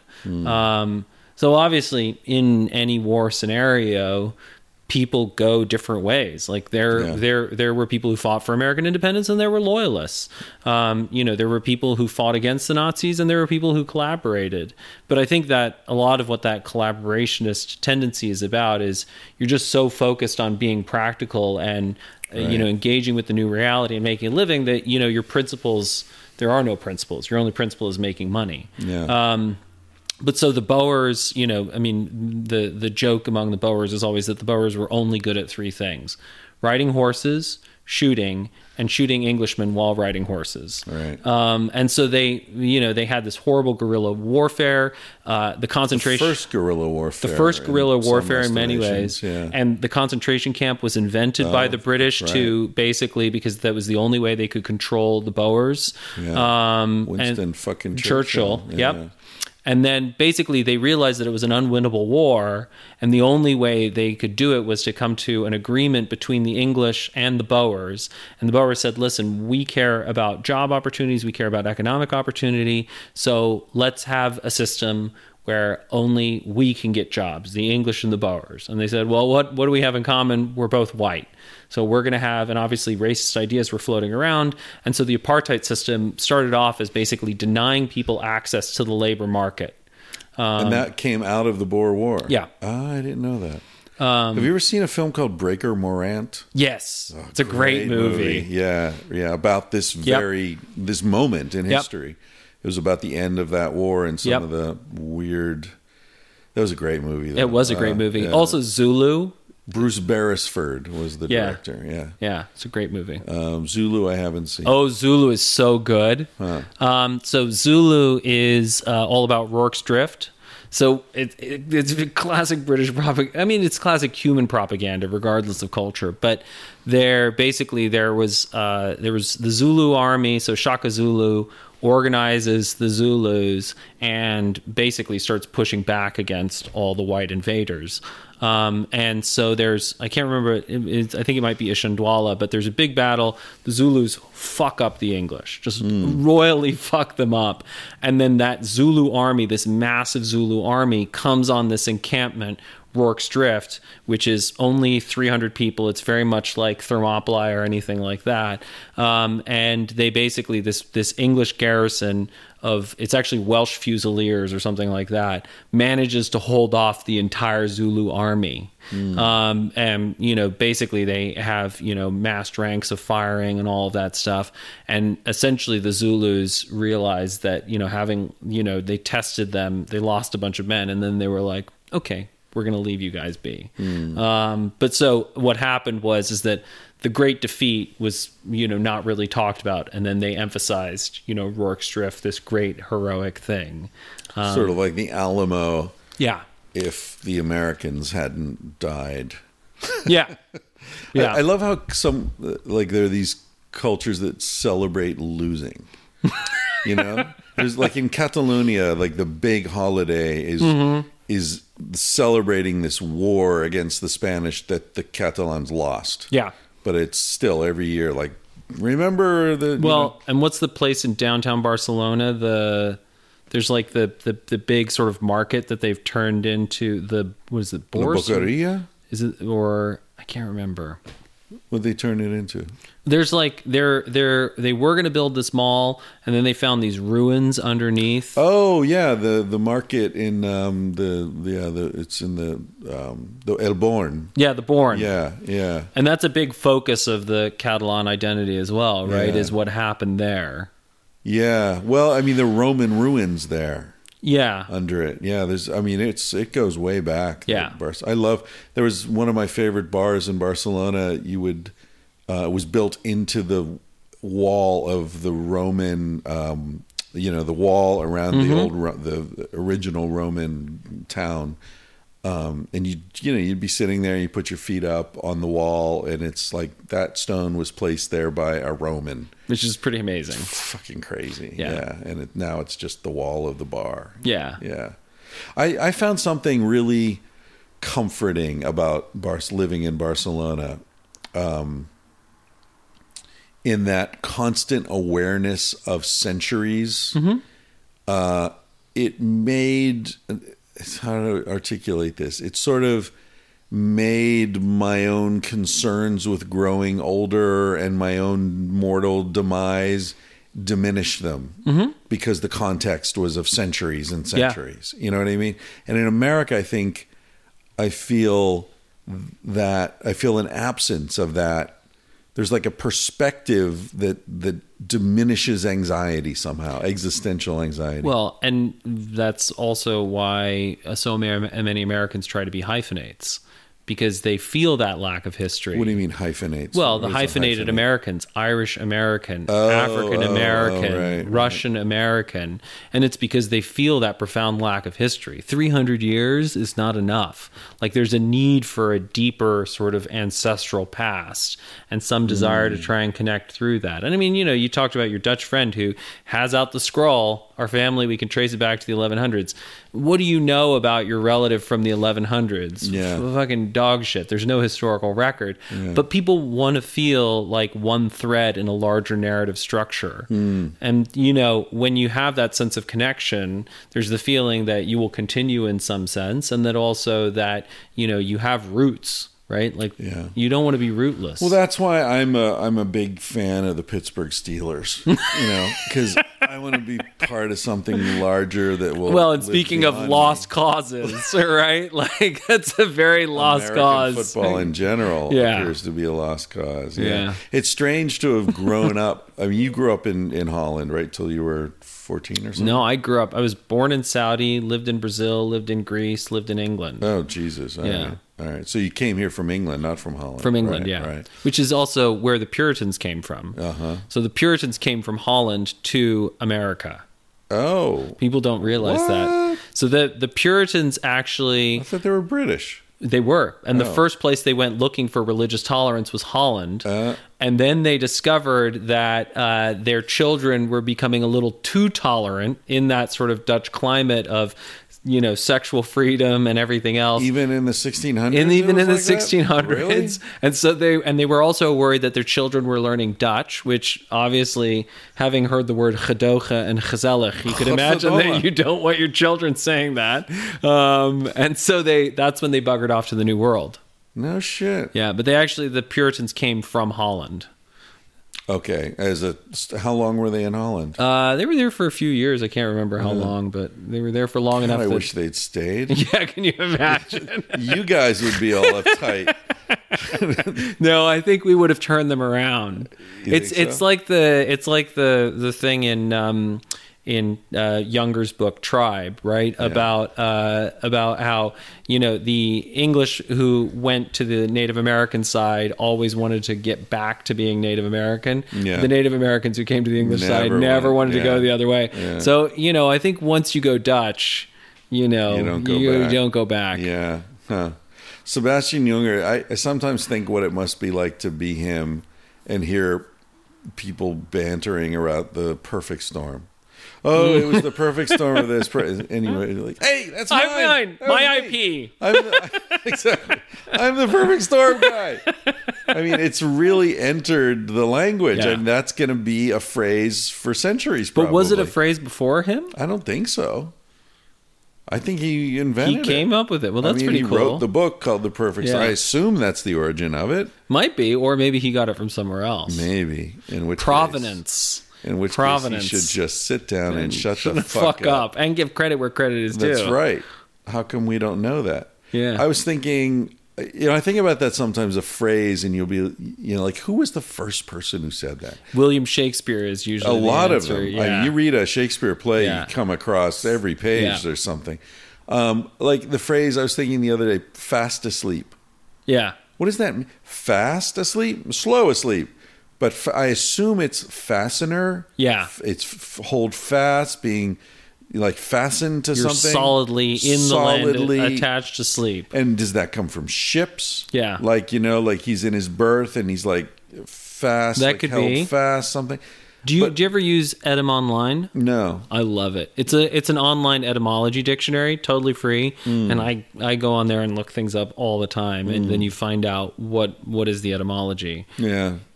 Yeah, someone said that. Yeah. For the first time. Yeah. Somewhere. Yeah. It really.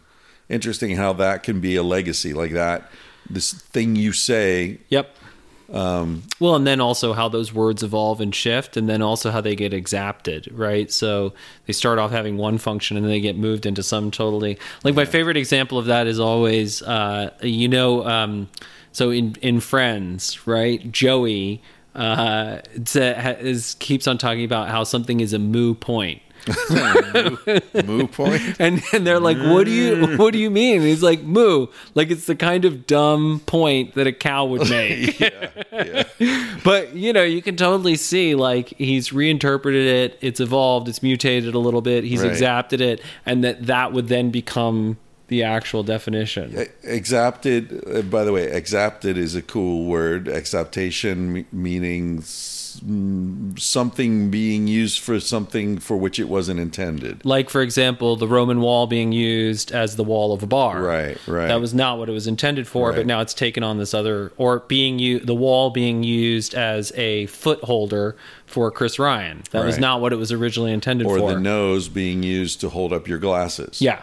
Yeah, so it originally came, my understanding of that term came from Stephen Jay Gould's and Lewontin's essay, The Spandrels of San Marco. Yes, that's right. About exaptation. It's a great essay on evolutionary theory. But what were we saying before I got all pretentious and pedantic? No. We were talking about...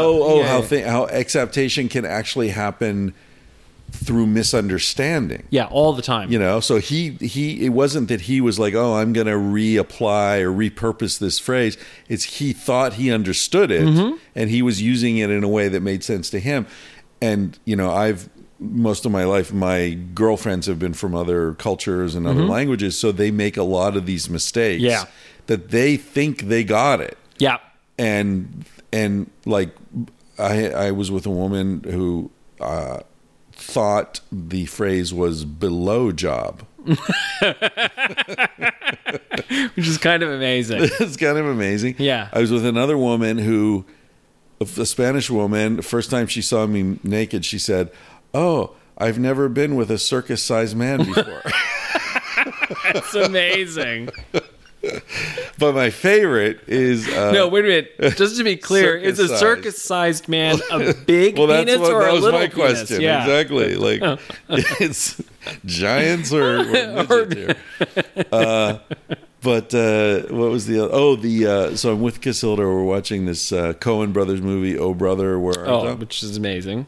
And there's this scene. We're in a cinema, and there's this scene where they crawl up this hill, and there's a Klan rally going on, and hoods and fires and ride around on horses and all that. And Casilda leans over to me and she says, "Is that the Couscous Klan?" I would actually quite like to join the Couscous Klan. Great food. Yeah, Tuesdays. Exactly. It's like, we love international cuisine. We're so cosmopolitan. Exactly. Ras Al Hanout, anybody?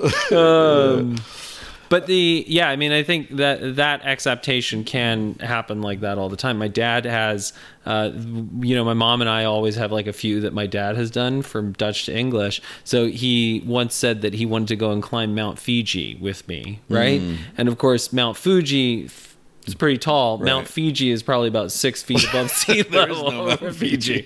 And then the other one was that he said that he was going to go and snooze with the Russians. He meant schmooze, but like it just kind of conjures up this image of communal napping with a bunch of hairy Russian men. Yeah, like in one of the baths. Yeah, exactly. Yeah. But so I got one for you. Yeah. One that we have misunderstood and accepted without knowing it. The exception proves the rule. Mm-hmm. So what does that mean to you? It's that the rule is generally true, and then there's this one odd outlier that, because it's an outlier, basically goes to prove the general principle actually holds most of the time. Right. That's what the phrase means to most people, but that's the opposite of what it actually means. It actually comes from prove, like a mathematical proof. Yeah. Is from the Latin provar or Spanish provar, right? Yeah.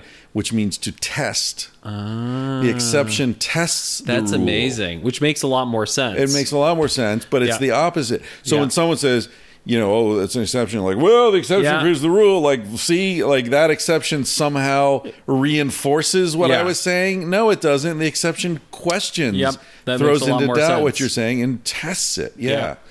That makes a lot more sense. Yeah. So there's one we use, and there's all sorts of shit that we say. We think we know what it means, and we have no fucking idea. But so, okay, this also there's an interesting conversation here, I think, right? Because our frame of reference is evolutionary, as I think in general, right? So it becomes what we think it is. Well, but so I mean, and then as opposed to one of my favorite organizations on the planet, the Académie Française. Right, so the Académie Française is the official board that decides what is French and what is not. Right, and I think the average age of the people there is 75. 75. They're all mostly white men, and then they routinely turn people down. It's a super exclusive club. But so you have this, very sort of self-appointed definitive authority that seeks to say what is French is not, what is not. They publish dictionaries, they do the whole thing, as opposed to the more evolutionary process, which is, how much do you try and define what the language is, and how much do you just let it evolve wherever the fuck it goes, and then understand that essentially whatever the community has decided as consensus is probably what you should go for. Yeah. Well, I mean, what's disinterested mean to you? So disinterested, right? Most people think it means uninterested. Right. But we already have a word for that. Yeah. Disinterested is without an interest in the thing. So you want a disinterested judge, but not an uninterested judge. See, that annoys me because it's like there's already a word for that. Yep. And this word is actually quite useful. Yep. Objective. I guess we could always just say objective. But I mean, that migration into like sloppiness does bother me. Although I have to say grammatically, I have friends who correct some of my grammatical mistakes and I just feel annoyed. It's like, come on. This is the way people talk. Get with the fucking program. And there's clearly like a balance there. Like if you answer the phone and someone says, is Hunter there? Do you say, this is I? No. Or this is he? This is he. That's what they say. Yeah. This is he. Like that sounds so weird to me. It is. And the point is, but even there, like, what is that? That's virtue signaling. You're not actually doing that because it's communicative. You're doing that because you want to show I'm an educated person who knows these arcane rules that most people don't know or follow. Right. In the same way as the Académie Française, right? Like, it's really about trying to achieve status. Like, that's the evolutionary function there. And so I think that's the question is always like, what goal are you actually serving? Are you serving communication or are you serving sort of some sort of status signaling? Which gets back to whether we collaborate with the Nazis or not. Yeah, which do we, Chris? Should we even be saying this is a question? The answer is, but even there, deal with the real world, Hunter. Well, I mean, the Nazis are in charge, man. You're not going to push them out of the country. I mean, you're not going to save the Jews, Hunter. Well, but so go with the flow, man. The Nazi hippie, like exactly, the Nazi collaborating hippie. I mean, hippies aren't in the resistance. They're not like, I'm going to go risk my life to blow shit up. No, they're definitely not. Too high. But the actually even the post facto narrative of like standing in 2019, we know the Nazis were bad. And if you ask people why were the Nazis bad, the follow up is the Holocaust. But actually, they didn't even know about the Holocaust until 1945. Right? Some people did and some people didn't. But specifically, there's a book by Werner Solors, who is himself a German. And he has a quote in there called The Temptation of Despair. And he has a quote in there from Eisenhower where Eisenhower said, "We are told that the American GI does not know what he is fighting for. Let's send people into these camps now that we've liberated these camps, take photographs and then popularize those photos so that people know what this war was about." But that wasn't necessarily what the war was being fought for in 1939 or 1941, right? The casus belli at that point was the invasion of Czechoslovakia, the invasion of Poland, and so on and so forth. So it was more about territorial expansion rather than it wasn't a moral war necessarily at that point, unless you're talking about self-sovereignty and self-determination as a moral act. Right. But there wasn't. I think that's the interesting thing is that the hindsight is 2020, and the moral clarity that we have on World War II wasn't something that was available to people. And there were lots of people who conscientiously opposed the war as just like opposing any war. Yeah, Robinson Jeffers, who was the most popular poet in the country before the war, he opposed it, and he was obscure and lost for decades afterwards. Yeah. Yeah, although, I mean, wasn't fascism recognized as anti-democratic, you mentioned, it's like a moral dimension of freedom. Right. Now, we understand freedom in capitalist society is freedom for some people and conditional and all that. But still, I would say in the 40s, it was recognized that by the GIs that they were fighting against an absolutist an enemy to self-determination. And what was communism? Well, communism, because they were allied, I think they just agreed to not think about it too much. Exactly. And also, I mean, the real evils of communism weren't apparent until later. Well, right. I mean, Stalin, the famines. The Holodomor had already happened. The what? The Holodomor. That's the Ukrainian famine. Oh, that had already happened? Yeah. That's the 1920s and 30s. So But who knew about that? Well, so that's the real question is, and how widely was it publicized? Right. And American communists downplayed everything that Stalin was doing, the purges, all that stuff. Right. And, Stalin was the great enemy, and then they turned him into Uncle Joe for the sake of World War II, where now you turn him into this sort of like benevolent Russian uncle with a cute mustache who, again, is like Santa Claus. You seen Reds? Warren Beatty. Yes. Isn't it about John Reed? John Reed, yeah. Right. The only American buried in the wall of the Kremlin, I believe. Really? Yeah. Interesting, yeah. I remember enjoying that movie. I haven't seen it in decades. But yeah, it was a good movie. Yeah. Warren Beatty's an interesting character. That's a guy I'd love to have met. I once sat in a Chinese restaurant where it was me, Warren Beatty, and one other guy who Warren Beatty was having lunch with, and they had a very loud conversation about their wives and children. And I was like, oh, this is the sort of thing a tabloid would love. Oh, really? Yeah, it was very bizarre. Huh. But, neither me nor the Chinese waiters really cared. So yeah, that's cool. Yeah. Did you see, he did a film about a politician who tells the truth? Bulworth was so good. That was great. I love that movie. Yeah, really. But he also he had like Bonnie and Clyde. He had Reds. Oh, he had lots of great movies. Yeah, then it sort of seemed like he disappeared. Well, he did Heaven Can Wait with. That's right. The football movie that was great. Oh. Wasn't he a football player who was reincarnated as Lily? Well, it was with Lily Tomlin, maybe? I don't know. I don't know. Well, he did the Heaven's Gate. That was a huge disaster. Yeah. Like, that was sort of the end of his thing, directing and producing movies. Yeah, with it was like a big budget disaster. Oh, okay. But yeah, he had a string of really. Shampoo was. Yeah, but he didn't direct that. I don't. Well, and also, wasn't the Carly Simon song "You're So Vain" about him? Yeah, that's immortality right there. No, that's infamy. But yeah. But to go back to the Nazi communist question, like all of this stuff becomes narratives that are managed, or the Nazi communist question, or Dutch colonialism, or Zwarte Piet, or any of these things. These narratives are created to justify our behavior in the same way that we personally rationalize our behavior. Yeah. And then, they're also used to justify doing shitty things to people. You demonize people, you villainize people, and then often these narratives get exapted out of the context in which they're in. So you take something like Zwarte Piet, which means one thing in the sort of context of Dutch culture, but then you exapt it to American culture, and suddenly, those images and everything else has a totally different meaning. And then suddenly, and this is happening now in Holland, where suddenly people are like, why is the elves bad? Like, I don't understand. Like, why is Zwarte Piet bad?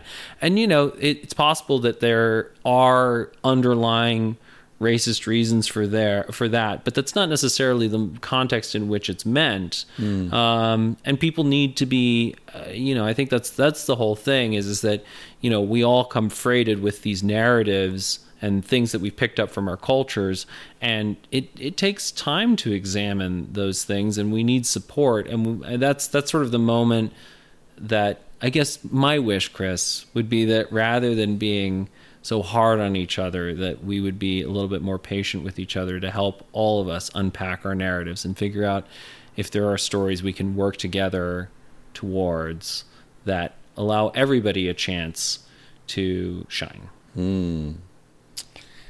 Yeah. That's your wish? That's my wish. Yeah. For this Christmas season. Can we get your Dutch buddy back in the Santa suit? But you're right. It's the narratives are so interesting, and the way that they are managed, the term you used, which is very interesting because it suggests that there are people or organizations in charge of that management, which I guess there are in many cases. But I feel like there's also an organic way in which ideas that serve the function of the power that's flowing become popular because they serve that power. Yeah. And there's no one choosing to do that. There's just this like, it's like water mechanism. running down a hill. It just flows around obstacles and toward low ground. Right. I think that's happened with Darwin to a large extent, like in ways that would drive him crazy. Yeah. Because he was so much about compassion and cooperation, and so much of his thinking has been used to justify ruthless individual winner-take-all capitalism. Well, his ideas have been exapted, right? And they've, whether it was intentional or whether it was malicious, but to justify things that were absolutely not what he was about, right? And Francis Galton was a core part of that, and lots of other people the eugenics movement. Yeah. And I just, in Civilized to Death, I write about this, like how civilization congratulates itself for ruthless murder. Yeah. Most of the people that we would, have been taught to admire as historical heroes, Columbus and, Cortez and, whatever, pick your fucking Custer or Buffalo Bill. I mean, they were all lunatics. They were murderous fucking nightmare people. And yet they're, they changed the world. Yeah, but they're useful symbols to serve some sort of agenda. Right. And that's the real point is that people have an agenda. There's a reason why they resonate or tell certain stories, and why they distort stories to tell them in a particular way. But my point about it being this macro level is, I think most people don't know what their agenda is. They don't understand in the same how way they're plugged into this larger thing. Well, that in the same way that most people don't understand that they're misusing the exception proves the rule. Right. Like exactly. there is just this evolutionary force, and these things end up at these places, and people are doing these things, and they don't understand why they're doing them because individual humans, us included, are dumb. Like it's I mean it's like someone said, we'll never understand the brain because by definition a brain can't be complex enough to understand something with the complexity of the brain, right? It's like what's that called? Is that a malapropism or some circular reasoning thing? Like a jar can never be big enough to contain the jar of the same size, right? So the brain can never understand the brain. Yeah. I don't know that. I think also even things like saying like trying to understand the brain already shows that you don't understand the brain at a very high resolution. Like humans tell stories, right? And the nature of stories is that stories capture certain details and leave certain details out, right? So we tell a story. Well, not if you've heard my mother tell a story. Really? Nothing is left out. So the point is that your mother is the one who's going to figure out the brain. But stories and metaphors are all compromised, right? So let's say that I make an analogy. Like usually when people talk about the brain, they talk about neurons as being like electrical wires, right? That's the metaphor. And that's going to capture certain things, right? There are electrical impulses, they are being transmitted and everything else, but also leaves a whole bunch of things out, right? There's information processing that's happening at synapses. There are things that are required to trigger action potentials, right? It exists in the gut. Yeah. You leave the gut out, right? Most of the neurotransmitters in your body are in your gut. They're not in your brain. Yeah, you're right. It's interesting how metaphors sort of circumscribe the conversation. That's right. I think in the 1800s, the brain was generally described as a steam engine. That's right. Or a system, hydraulic system. Mm-hmm. Yeah, interesting. So what do you think the next metaphor for the brain will be? I think my hope would be... Cloud-based. Oh, my God. That's like a Rupert Sheldrake thing, right? With amorphic resonance. And I think actually... I've sort of been in a cloud-based brain, now that I think of it, metaphor most of my life. I think the brain is a receiver rather than a processor. Yeah. Yeah. I would also say that you're already seeing a lot of sort of hive mind narratives, right? Sure. The distributed parallel processing computer, right? Right. That, the knowledge maybe, and this is sort of like the cloud-based thing, right? The knowledge, there's a certain amount of knowledge that's instantiated in one location, a particular brain, but that ultimately what's really going on is a distributed processing model where there's within a tribe or within like an extended tribe, there's lots of information being processed, right? There's a collective repository of knowledge. And do you think that constitutes an organism? That's how I conceptualize it. Like I think there is one big human organism, and I think that there are levels of functionality and dysfunctionality within the systems of how they're working. There's the Gaia hypothesis that the Earth itself is an organism. Yeah.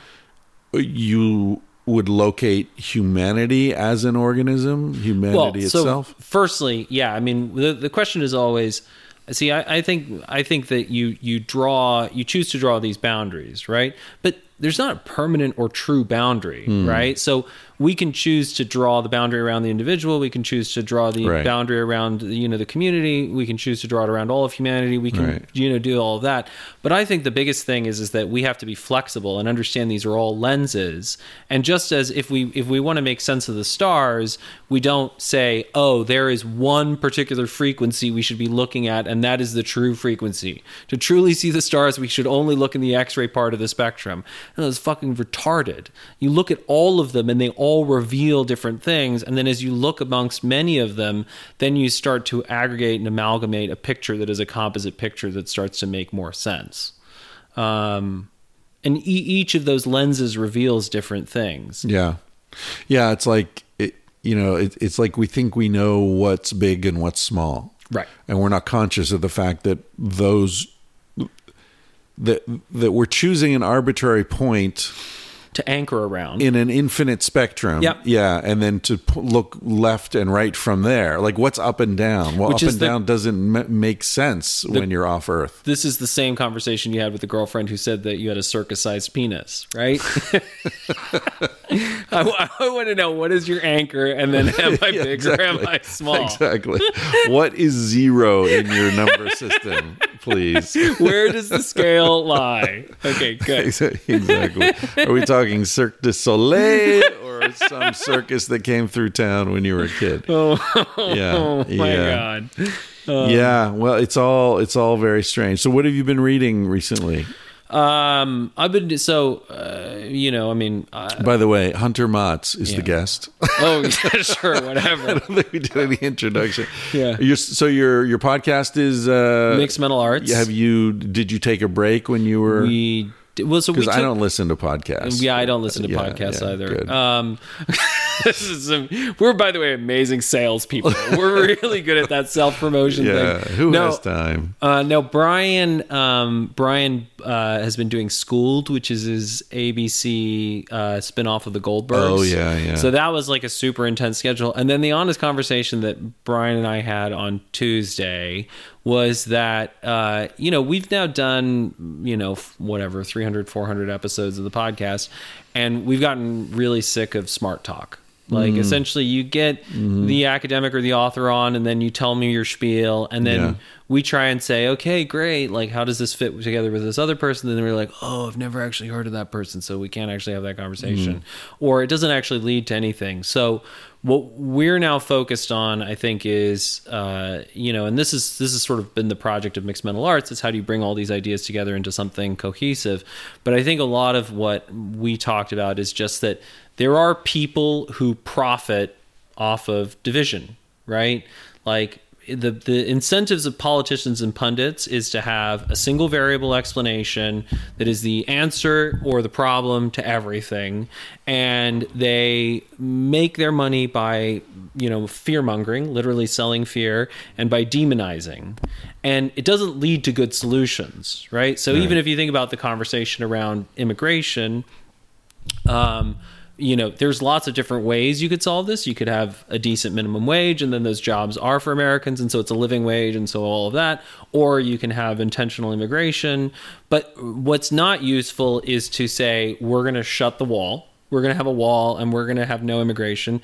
It's also not useful to have sort of the liberal version, which is to say, we're going to open the floodgates and let everybody in, and have no conversation about what are our community's values. And if you're going to join our community, you have to get on board with whatever those community values are. I mean, that's a lot of what the Dutch have dealt with this sort of gedoge, the blind tolerance, is that they were just like, oh, we can let anyone in. Right. And then now they've realized that actually, oh, guess what? A lot of these people who are coming from traditional Muslim countries don't fit with our values at all. And they don't even respect your values. Yeah, they have no desire to learn our language. They don't respect our values. They have no desire to engage with them. And they're fundamentally undermining what our community is about. And they're abusing their children. I don't know that much about that. But well, I mean, female genital mutilation, or they're killing, the daughter dates a Dutch guy, and then they kill him or kill her. More likely, honor killing. And so my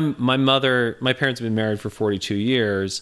My mother just recently got her Dutch citizenship, and it was amazing because she had to go through all the citizenship exams that they now have. So you have to speak, very basic Dutch. And then they had a series of questions, and she was like, the test was laughable for her as an American and a liberal. But, they were clearly designed for Turks, right? And it's clearly designed to be like, if you see two gay people, it's like literally, if you see two gay people walking down the street holding hands, what should you do? And the responses are like, the police. Commit a hate crime, smile and wave, So the point is that the conservative version is dumb and the liberal version is dumb, like those extreme positions. And so what we're, I think, focused on and what interests us is like, okay, great. Like, yes, these things will help you get elected, right? Like showing, people all over the world in distress, starving, on refugees, and saying, we have a moral responsibility. Let's let 1 million people in, whatever. Yeah, that might get you elected, but that doesn't necessarily make for sound policy, right? And actually, really what we should be looking at is, how about we don't destabilize their countries? So what's this have to do with your podcast? So anyway, that's what we're trying to figure out with the podcast is how do we reveal and show that the sort of divisive echo chambers are not useful, and that what we need is to take the best of both worlds.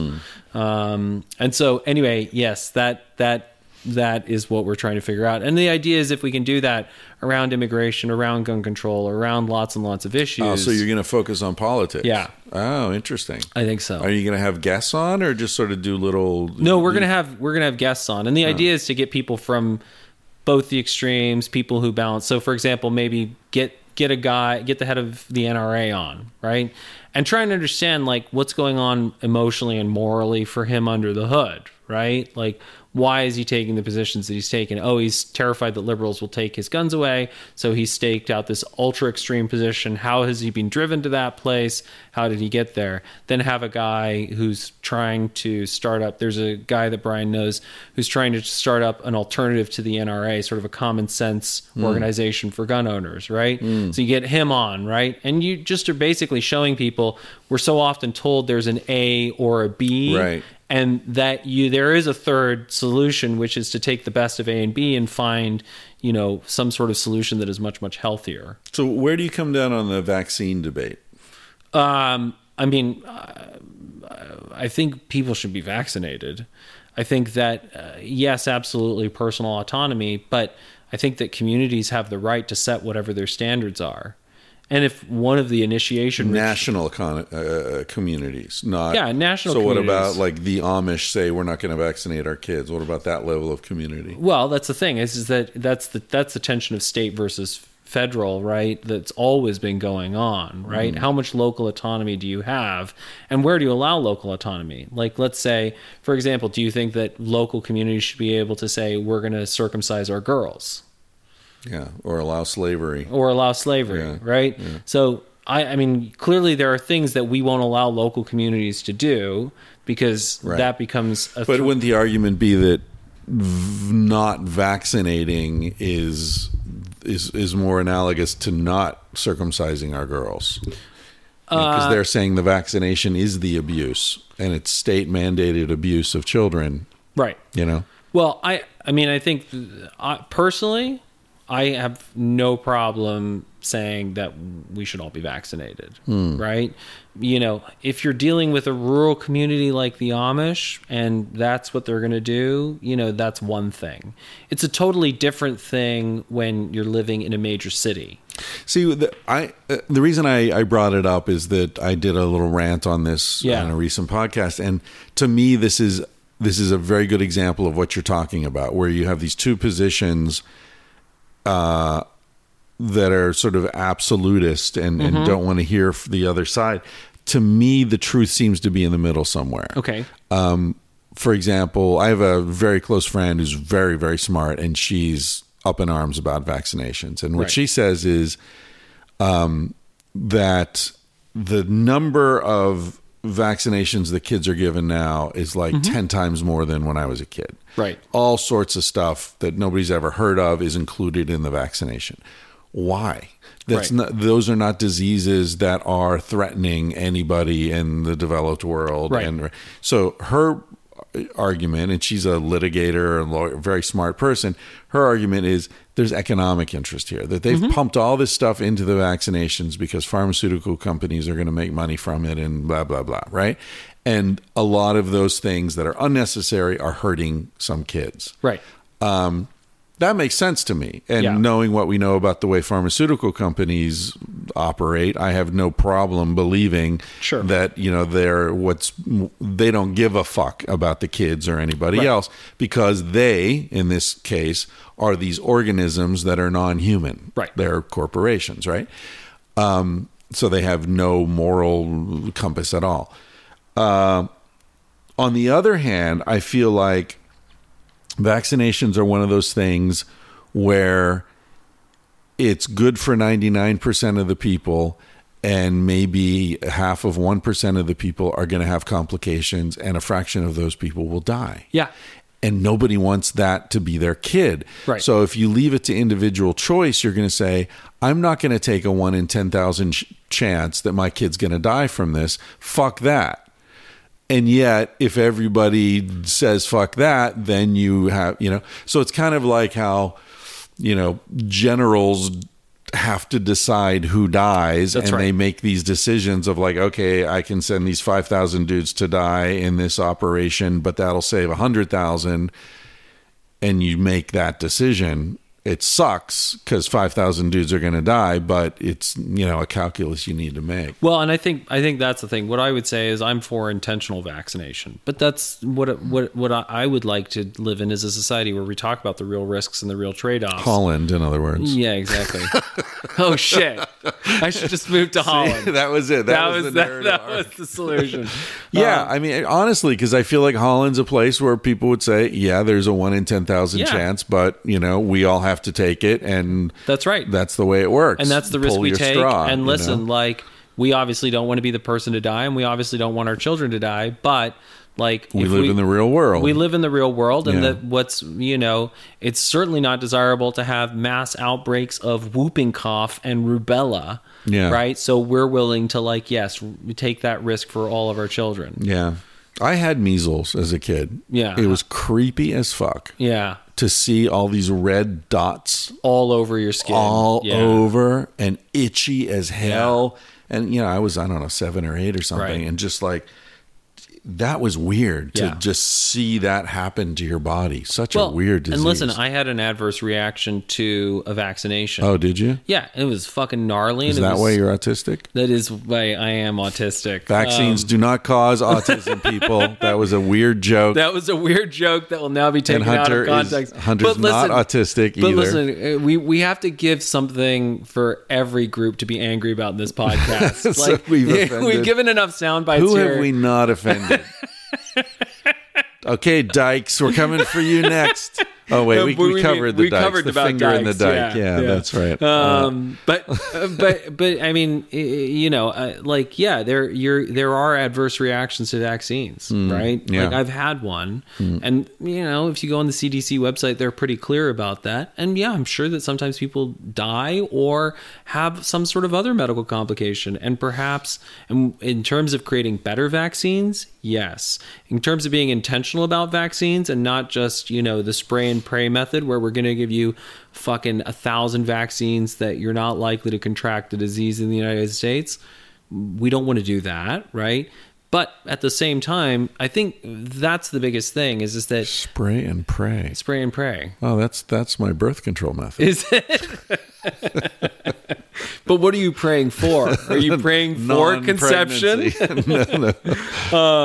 No, but there's actually there's an article that I read about curiosity, and she quoted Thomas Sowell.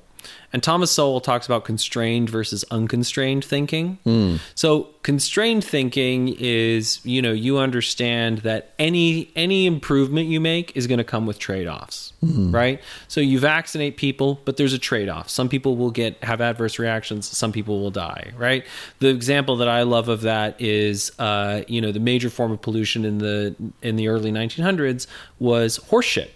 And then along came this amazing clean device that, produced no horse shit, the car. But you invent the car and now you have the internal combustion engine, and at scale, again, that becomes a problem.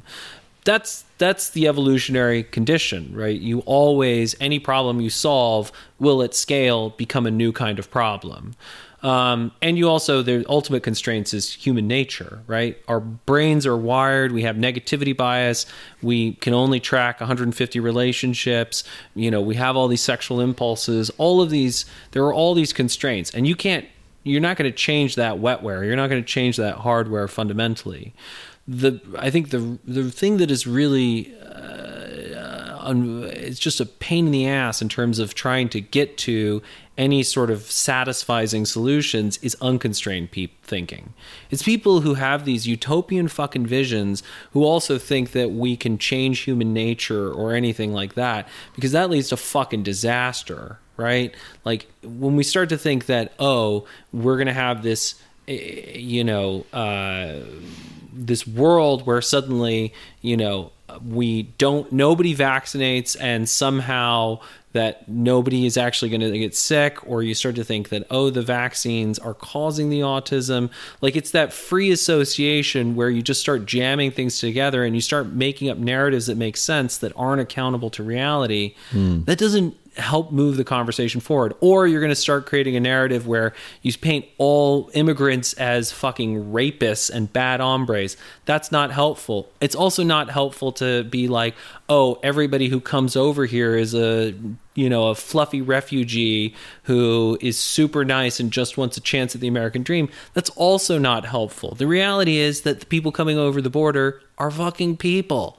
Some of them are going to be a great asset and a great addition to your community. Some of them you don't want in your fucking community. Yeah. And a mature, healthy response is to be able to distinguish shit from shinola, right? And, whether that's some vaccines cause, mortality. Some of them prevent disease. Sometimes you have to make trade-offs. Or whether it's like there are some bad hombres, there are also some good hombres. Like, everything is a mix, and it takes real discernment to be able to separate things out. It takes wisdom to know the difference. Yeah, and when you're overloaded with information, I think you can lose the capacity to do that, right?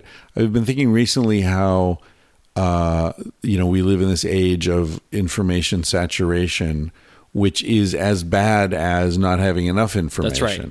Because in both cases, you resort to magical thinking. That's right. And there's like a kind of intellectual obesity happening now with there's just so much information that people can't distinguish what's true and not true. And so you end up with these conspiracy kind of interpretations, which, religion can be seen as a conspiracy theory. But it's really damaging because some conspiracies are real. Yeah. Like I just did this rant on the last Rome I did where, it's like people say, well, the truth always comes out. Mm-hmm. No, it doesn't. No, it doesn't. You just hear about the cases where it did. Yeah. And so then you generalize and you say the truth always. What about the conspiracies you haven't heard about that were successful? Or, the truth comes out long after it's actually relevant. Right. Like, right. Hitler burns down the Reichstag. Right? Yeah. Great. We now know that he Gulf did of it. Tonkin. Right. Yeah. Great. We now know that he did it. But at this point, Who those cares? wars are over. Yeah. That's been, those people are dead. Like, it doesn't do you much good. Yeah. Like, if we found out how the USS Maine sank at this point, right. it'd be cool. That the truth came out, but it wouldn't. Spanish-American War still happened. Yeah. Those people died. Like, it doesn't fucking do us any good. Yeah. Even Kennedy. Like, if you found out, Kennedy was actually shot by Ted Cruz's father.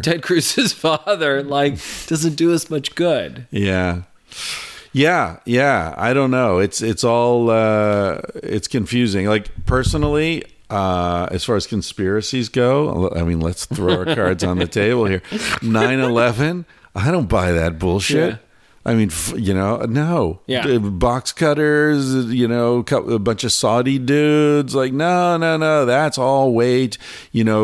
All the National Guard stands down on the Northeast, there's a lot of weird shit there. And that building that dropped straight in its tracks, right in its foundations 2 blocks away, and that contained all this CIA information. Like, are you kidding me? No, I don't buy any of that shit. But Chris, is it also fair to say that you have a generalized distrust of the American government? Of course. Yeah. I have a generalized distrust of any government. Exactly. Or any corporation or any institution, because, as I said, they're organisms that are amoral. They want to survive and thrive on their terms. But see, I think that's one of the basic constraints and difficulties of the human condition, is that we resonate with narratives that feel emotionally true.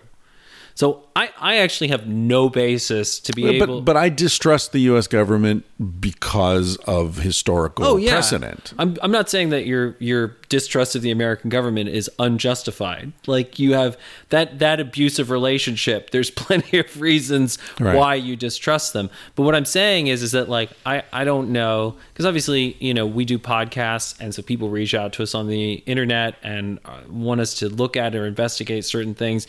And one of the bizarre things about being a podcaster is that you are suddenly expected to weigh in on fucking everything. Right.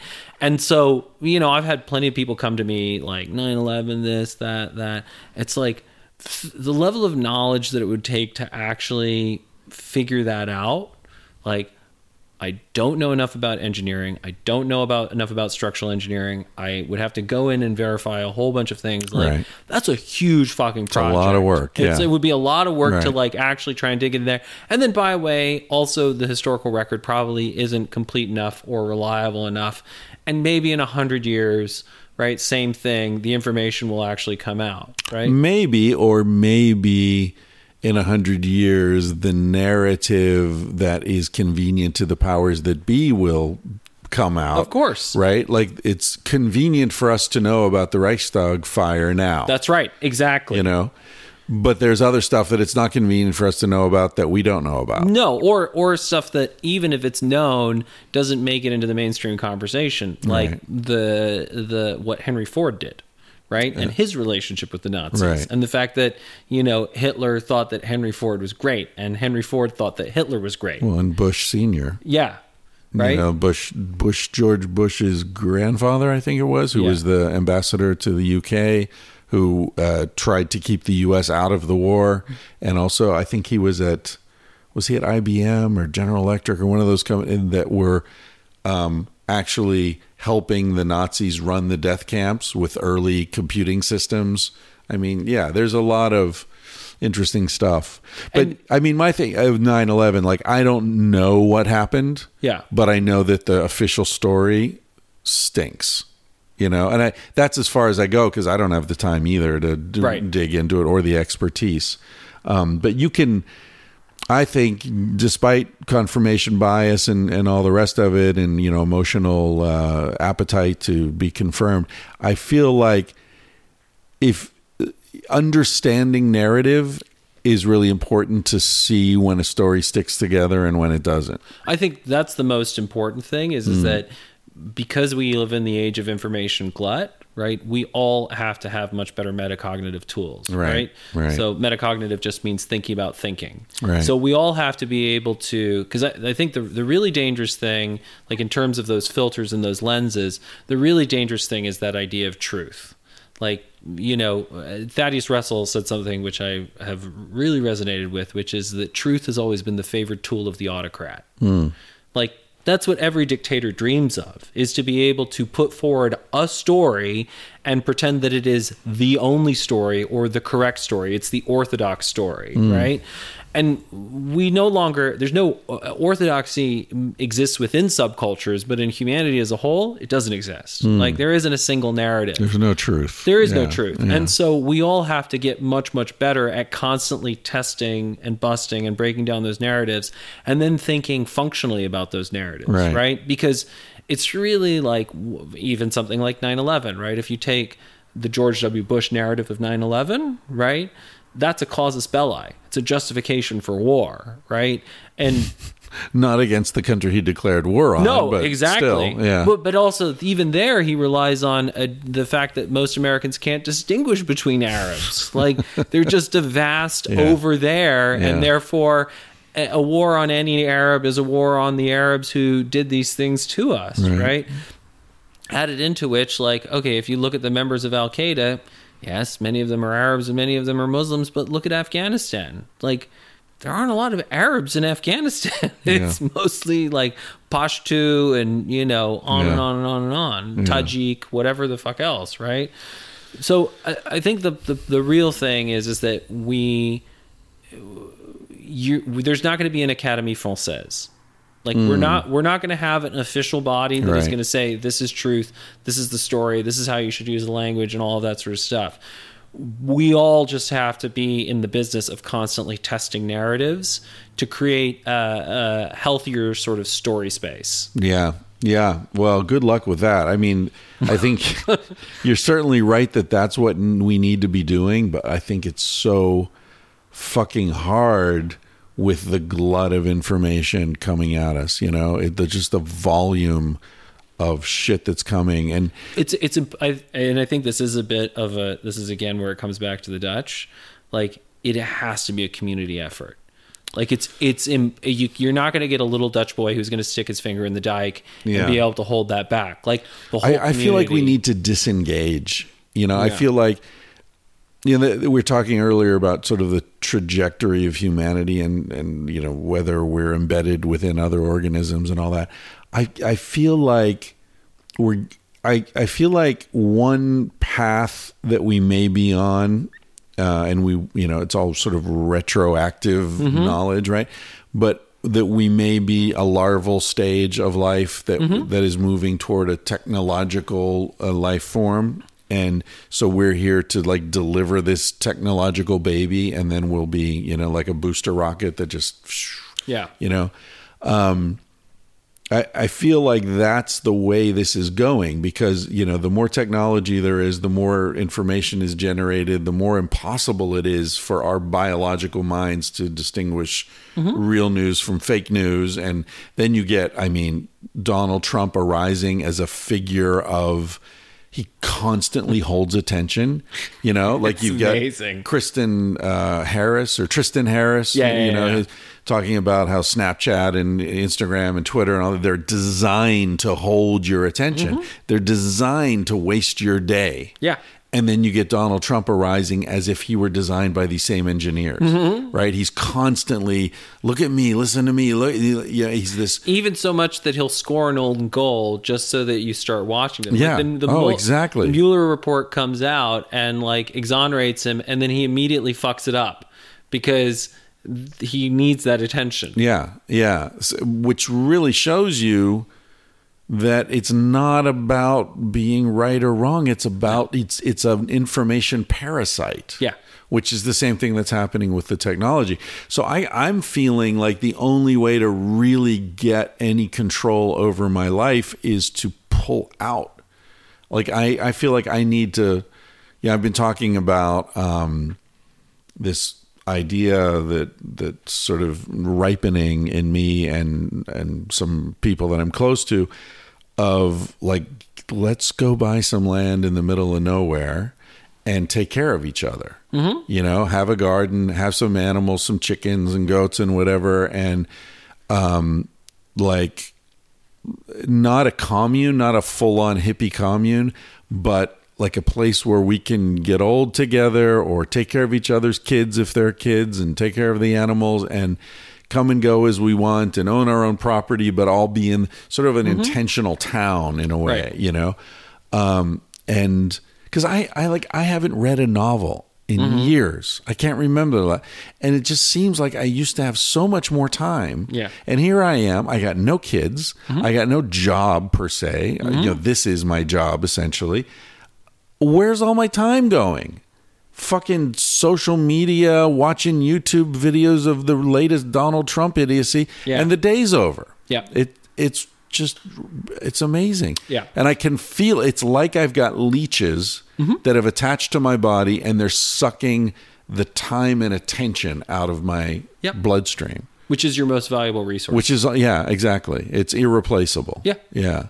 So it's a strange thing. It's thing. also the only great equality. Like my dad always talks about that. Like, we have different amounts of money, we have different amounts of everything else. Rupert Murdoch. But we have the same amount of time and attention. Yeah. Yeah. Medical care, whatever. Yeah. But I think these, these Silicon Valley dudes who are like, oh, we're inventing, we're going to live to 200.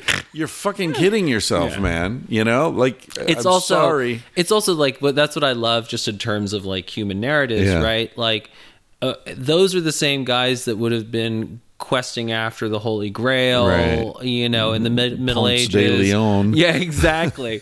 And the point is that like obviously if you had all that Silicon Valley crowd and they like went on all these podcasts and they were like, we're actually going to find the Holy Grail. Yeah. Like we've actually got we figured out, El Dorado. El Dorado. Yeah, I've got a map. I got a map. Oh, don't worry. We know, where the Lost Kingdom is. Like everybody would be like, you're fucking nuts. Yeah, we're right? geniuses. Yeah. But instead it's like, it's the scientific rationalization of it that for most people sounds plausible enough that, it can keep people engaged. But also the other thing that I love is like, you look at Ray Kurzweil or whatever. Yeah.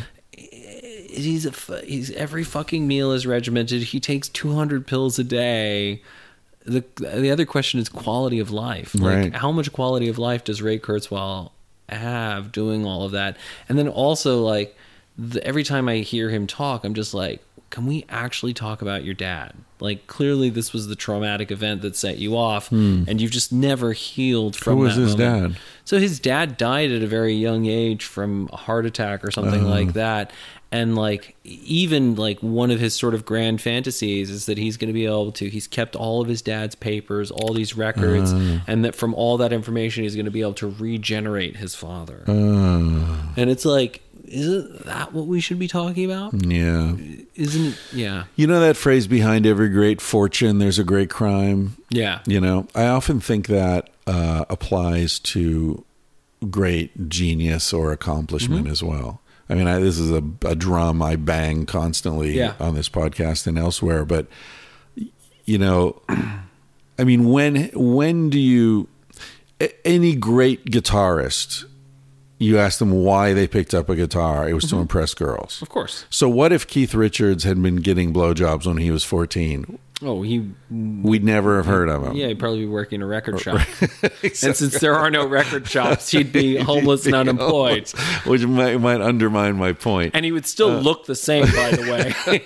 It's just that the look would have been achieved in a different way. But I mean, seriously, if, you know, like the guy driving the Lamborghini, there's a wound. Oh, yeah. You know, otherwise you'd buy a fucking Toyota Land Cruiser or whatever, and you're happy. Well, so Pixar talks about core memories. Pixar, the animation studio. Oh, yeah? Their big thing is, and I should just to credit, because we're big into that, Brian Kruzberger, who's another podcaster, he told me about this, but Pixar is big into core memories, which are like, what are those like central memories in your life that then dictated all those other choices, right? And we usually, if you talk to people, they usually have a few core memories that profoundly shape their worldview, and that Rosebud, exactly. Yeah. And so I think that's true for all of us. But certainly when you go to these, you know, because really it's like what it takes to become a genius, or what it takes to achieve at that sort of level, is a level of obsession. Right. And then on the other side of that level of obsession, there's usually a level of trauma. Right. Or emotional need of something that you're trying to fix. That drives you. Yeah. Now, on the other hand, do you think that there are exceptions to this? Do you think that there are people who are just genetically endowed with so much talent or so much computing processing power that it comes easy for them? No. Do you think? Right. Okay. So, I mean, you look at the presidency, the people who rise to that, there's some great need for recognition and power and whatever, right? I looked at Obama and I thought, this guy's kind of healthy. Right. He's cool. He's funny. I'd like to hang with this dude. Well, it's also timing, right? So sometimes people are successful because it's not that they have necessarily been obsessive or whatever, but it's timing, right? Obama, you know, had all the things that were needed for a black president at that time, at a time when people really wanted a black president. But he wasn't just a black dude standing there. He was a guy who had gone to Harvard. No, but that's who what I'm was, saying. you know, like put the pieces in order. Yeah. So, you know, a chance favors the prepared mind, right? Yeah. Like, you know, there were lots of black dudes in 2008, right? But how many black dudes were there who had, you know, gone to Harvard Law School, or Columbia, gone to Harvard Law School, also had that star turn at the DNC 2000, done that amazing speech, were great orators, had the right connections in Chicago, so they had the right sort of political organization. Like, not anybody could have done that. I mean, lots of other black dudes have tried to be president. Herman Cain, right? You know, good luck, Herman. Yeah, Herman didn't work Cory out. Booker thought he was the hot shit. Seems that he's not working out, right? Yeah. So there's also, I mean, timing is part of it. Like, you know, I think that's really important. There were lots of people who tried to be white rappers, right? You know, Eminem had done all the practice, all the work, and it was the right timing as well, right? The world was ready for that. You have to have had enough people know about rap to then be excited about what Eminem was doing, right? So I think it's some of it's timing, which is, I think, honestly, most of timing is luck. Like, I think there are a lot of people who are toiling in obscurity, and then some people get the timing right, and so they pop, right? Mark Zuckerberg and Facebook. lots of people had social media networks, Yeah. right? Well, that's sort of the corollary to what I was ranting about earlier with The Truth Always Comes Out. These self-referential nonsense narratives, like if you just keep trying, you'll make it. Yeah. We never hear about the people who didn't make it. No, of course. We hear the stories of the guy who had setbacks and persevered and made it. That seems to tell this story that you'll always make it if you keep trying, but it doesn't. Well, it's also like, this is something that Brian and I talked about yesterday, is power vacuums. Like, people don't understand that negative space, right? So everybody is like, oh my God, we're going to get rid of fucking Saddam Hussein. He's a fucking bad dude. We're going to get rid of Gaddafi. Yeah. He's a bad dude. And there's never the ability to imagine the negative space of like, having removed that, you've now created a power vacuum. Something will come in, right? And in the same way, we anchor on the success stories, but we don't see the thousands and thousands of failures who weren't necessarily failures because they were less talented or less brilliant. It's just luck, timing, position. And then also the other thing too is that in the same way that, you know, countries create narratives around themselves to justify their own powers, all successful people do. Right. They worked hard. Well, that's their narrative. I worked hard for this. It's always, I worked hard. You know, I was lucky, right? Like, there's also the like, thank Jesus, like, thank Muhammad, thank whoever, you know. For every goal Cristiano Ronaldo scores. Yeah. So there's that. And then, you know, like, these are all appealing narratives, right? Because it's like, again, like, think in a hunter-gatherer setting, right? If we're in a tribe of 150 and some dude has a shitload of mangoes, right? We're like, give us some of those fucking mangoes. You need a narrative in a large-scale society that makes people okay with the fact that you have shit ton of mangoes and I have no fucking mangoes. Right. So it better be like, one, like, I worked really hard, so I deserve all these mangoes. Two, by the way, these mangoes weren't given to me by me; they were given to me by God. So you kind of, if you have an issue, go complain to God, right? You know, I had a really amazing family. It's like, so it was a community effort. So you're not taking full credit for this thing. But these are all rhetorical and narrative strategies to basically avoid me saying, give me some of your fucking mangoes. Yeah. Well, society won't function if we all have mangoes. So that's right. It works better this way. Just ask Darwin. Exactly. Yeah. You know, survival of the fittest. Sorry, dude. Yeah. Yeah. So what do you think about universal basic income? Can everyone have a mango and things will still work? Universal basic mango. I mean, wasn't universal basic income sort of the order of the day of hunter? That's what I'm saying. Yeah, exactly. So, right. You know, I mean, I think it's also that great line. What you know about mongongo nuts? Why should I work when there's so many mongongo nuts in the world? Yeah. It would not be. I mean, so the way that I think about this is Daniel Pink in Drive talks about there are sort of 3 different levels of human motivation, right? So there's motivation 1.0, which is fear-based, right? That's a lot of what the archetypal Middle Ages were about, right? You do this, you know, or we cut off your head, we cut off your hands, whatever it may be, right? Which is, yeah. No, go ahead, and I'll comment after you. Motivation 2 is sort of capitalism, right? You know, we're doing this. If you do this, then we will give you cash. We will give you whatever. You work an 8-hour day. We give you so much money, whatever. And then motivation 3.0 is intrinsic motivation, right? So it's a desire for autonomy, mastery, and purpose.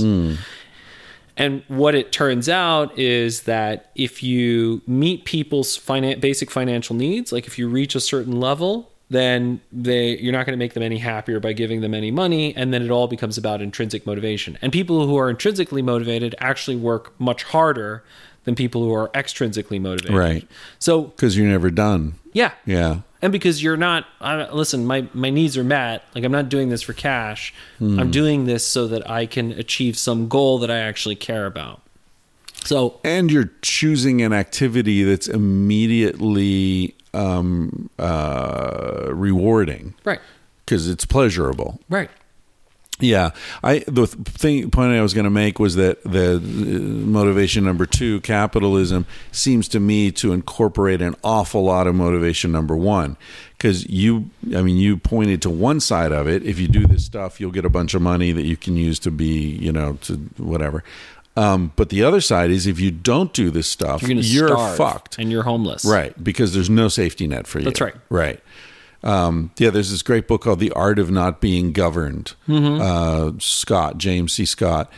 And he talks about societies that have tried to not be involved in the civilized world and how hard it is because, the narrative that we're told of civilization is that everybody wants to join. But as you said with the Mongongo nuts guy, like, no, most people don't want to join. Or Sebastian Junger's tribe talking about, people who've experienced the Indians always want to go back and live with the Indians. He wrote about how civilizations will reach out and like net people and drag them in as slaves, as soldiers. They'll undermine their ability to survive on their own. All these laws were passed in England in the 1600s, making it illegal to live from hunting or even have your own garden. You weren't allowed. Laws. Yeah, exactly. You needed to come in and join this fucking economy. And then you have people like Steven Pinker now talking about the great success of poverty being eradicated around the world, when really what that means is that people who used to have chickens in a garden are now dragged in and forced to work in the goddamn t-shirt factory for pennies and live in, filth. And they're calling that progress on their charts, as of course they will. What the fuck am I ranting about, Hunter? God damn it. Well, I think I need lunch. Yeah, I think lunch would be a good idea. But the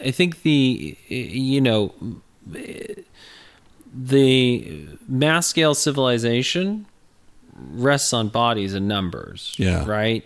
And obviously that way of living has to justify itself.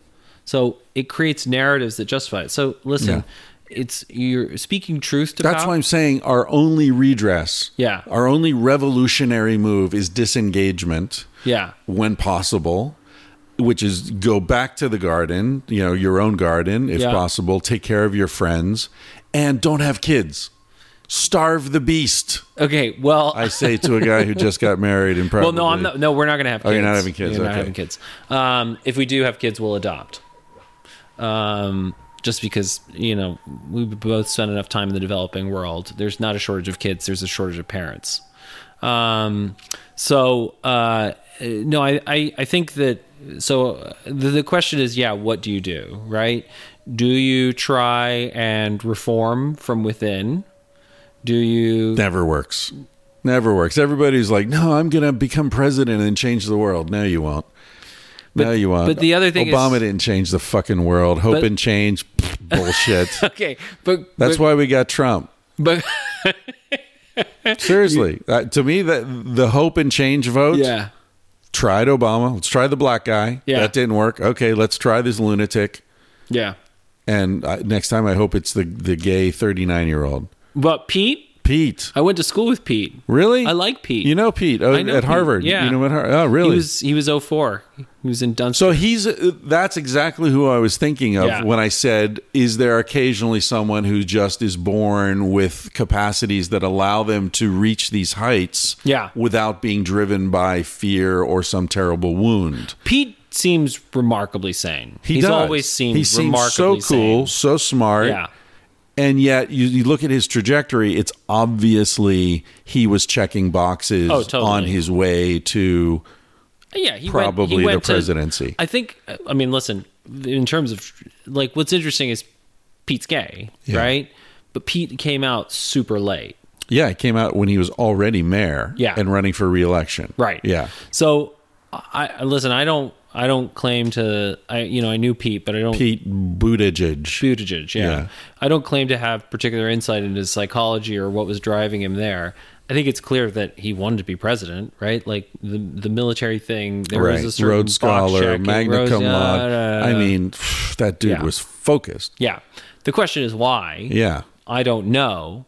But the point is that I think that's the other thing too, is that lots of people are focused and have that need.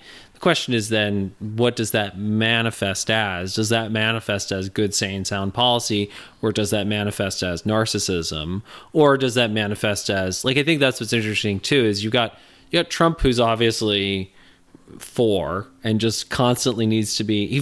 But Trump feels like Bart Simpson to me. Like, he just needs attention. Doesn't really care if it's good attention. Doesn't care if it's bad attention. He just needs attention. Yeah. And then I think the other sort of flip side is the politicians or leaders who are so fucking concerned about their legacy that they're not willing to risk offending anyone or, you know, really sticking their necks out, right? Like, Obama seems like a very nice guy. I'm sure that having dinner with Michelle and Barack would be lovely. It would be a lovely evening. The Portuguese water dogs are very cute. Their kids are very cute. Like, they're very smart. They're very taste in urbane. Music. All that sort of stuff. Yeah. I also think that, you know, by the way, having dinner with Laura Bush and George W. Bush, I'm sure he's a fun guy, right? Both of them on policy, neither of them really represent my interests or fit my perspective on how the world works. I can't really tell what Obama did. Yeah. And, you know, Bush, I know what he did. I didn't like it. His foreign policy was terrible. Yeah. I mean, I think that's sort of always been... A lot of what Bush did was give legitimacy to what Bush had done. Yeah. You know, totally. and allow it to settle into precedent. That's right. Yeah. I mean, his prescription drug plan was a fucking, you know, $1 trillion handout to Big Pharma. That was horrible. Right. War on terror was a fucking travesty. Yeah. It has made the world less secure and damaged our relationships and reputation with the majority of moderate Muslims who we should be building and cultivating as allies, specifically to deny support to extremists. Yeah. Obama, like, what the fuck did he do? Yeah. Like, that's really the question. What he did for me was he undermined my capacity to believe in anything changing. I mean, I bought 3 Obama t-shirts and I haven't worn, I don't even know where they are. It's like, I was so happy when he was elected. I was irrationally happy. Yeah. And like, I thought, finally, a guy I admire, a guy I could see hanging out with. Right. Somehow he got in there. First time since Carter. Right. And he's going to bring some sanity to this. And no one stands up to the machine. Yeah. So, I mean, Pete, I wish him all the luck in the world, but I don't think he's going to change it either. I don't think anything's going to change it. I think what's going to change it is when it collapses. And that's when you have that negative space you're talking about, you know, when something new comes in. And it does feel to me, and again, I'm aware of my own, you know, capacity for delusion here, but it does feel that every fundamental institution of Western civilization has been discredited in the last 10 or 15 years. And there's an acceleration that I've only seen when something's about to go down the toilet. But, okay, so here's my next question then. Do you not fear collapse scenarios? Do I not fear living through a collapse, you mean? Oh, sure. That's why I don't think it's me yearning to believe something that's not true. I'd prefer to believe the opposite. Right. But I feel like as objective as I can be, my objective sense is that Western civilization is going down the drain, that we are accelerating, and there's nothing to believe in. There's nothing that's legitimate. Not politics, not Wall Street, not religion, you know, not Western medicine, pharmaceutical, you know, like, pick it. None of it makes sense anymore. Right. And I feel like there's this converging rot that is reminiscent of the fall of every civilization that's ever existed. And there's no reason that ours would, you know, break the trend. No. So I feel like we're living in the end times. Well, firstly, Chris, what I'm really excited about is that now you're starting to get something that has real commercial potential. Well, that's what Civilized to Death is partly about. I was just looking at the bookshelf because there's this book. If you haven't read it, I'd really recommend it. It's a brief history of, what's it called? I talk about it all. A Brief History of Progress. Have you read that? No. It's he goes through, Mesopotamia, the Mayans, Easter Island, all these different civilizations, and shows that they have a life cycle, and shows, how they rise and it's 200 pages. It's great. It's Ronald Wright, a Canadian historian. So have you ever read Joseph Tainter's? He invented the taint. He is, in fact, the father of the taint. Father of the taint. Sorry. No, it's okay. No, so Joseph Tainter, I think the book is it called Collapse? I can't remember what it's called. I've got the Collapse of Jared Societies. Diamond's Collapse here somewhere. Well, anyway, Tainter wrote the sort of more academic book on collapse, and his basic thesis is that essentially societies reach a position of such unwieldy complexity that the functional thing becomes to collapse. Right. So you're literally. I think we're there. That's the information overload. Yeah, right? exactly. It's that's what you're saying. And you're intentionally collapsing down to a community where you can track everything. A controlled collapse. Exactly. I guess. Yeah. To me, it's like this ship's going down. Let's start thinking about lifeboats. Yeah. Who's going to get in? Where are we going? And we got to get away from this thing because it's going to take a lot down with it. I know I sound like a lunatic, but no, I don't think you sound like a lunatic. Objectively, and it's not, even if it doesn't happen. Yeah, it's quality of life. Yeah, I'd prefer to spend the last 20 or 30 years of my life having relaxed conversations with my friends. And eating food that came from the garden and hanging out with animals and noticing the weather the way I did when I was younger. Now, maybe it's a nostalgia for youth or something. I think it's also part of it is age. Like I read an article in the New York Times about this guy wrote this article about the perfect restaurant for people aged over 50. Oh, I saw the headline. I didn't read it. Well, he was like, I got invited to this restaurant that was the coolest restaurant in New York, the opening and all that sort of stuff. Everybody was envious of me, blah, blah, blah, blah. He shows up. It's like communal tables. He was like, there was like a riot of dishes. I don't know what the fuck I ate. It was too fucking loud. Everything and like, I think that, obviously when people are in their 20s and 30s, they love fucking chaos. Like, chaos is exciting and fun because chaos is full of possibilities. It's generative and all that sort of stuff. And the older you get, the less you want that chaos and complexity.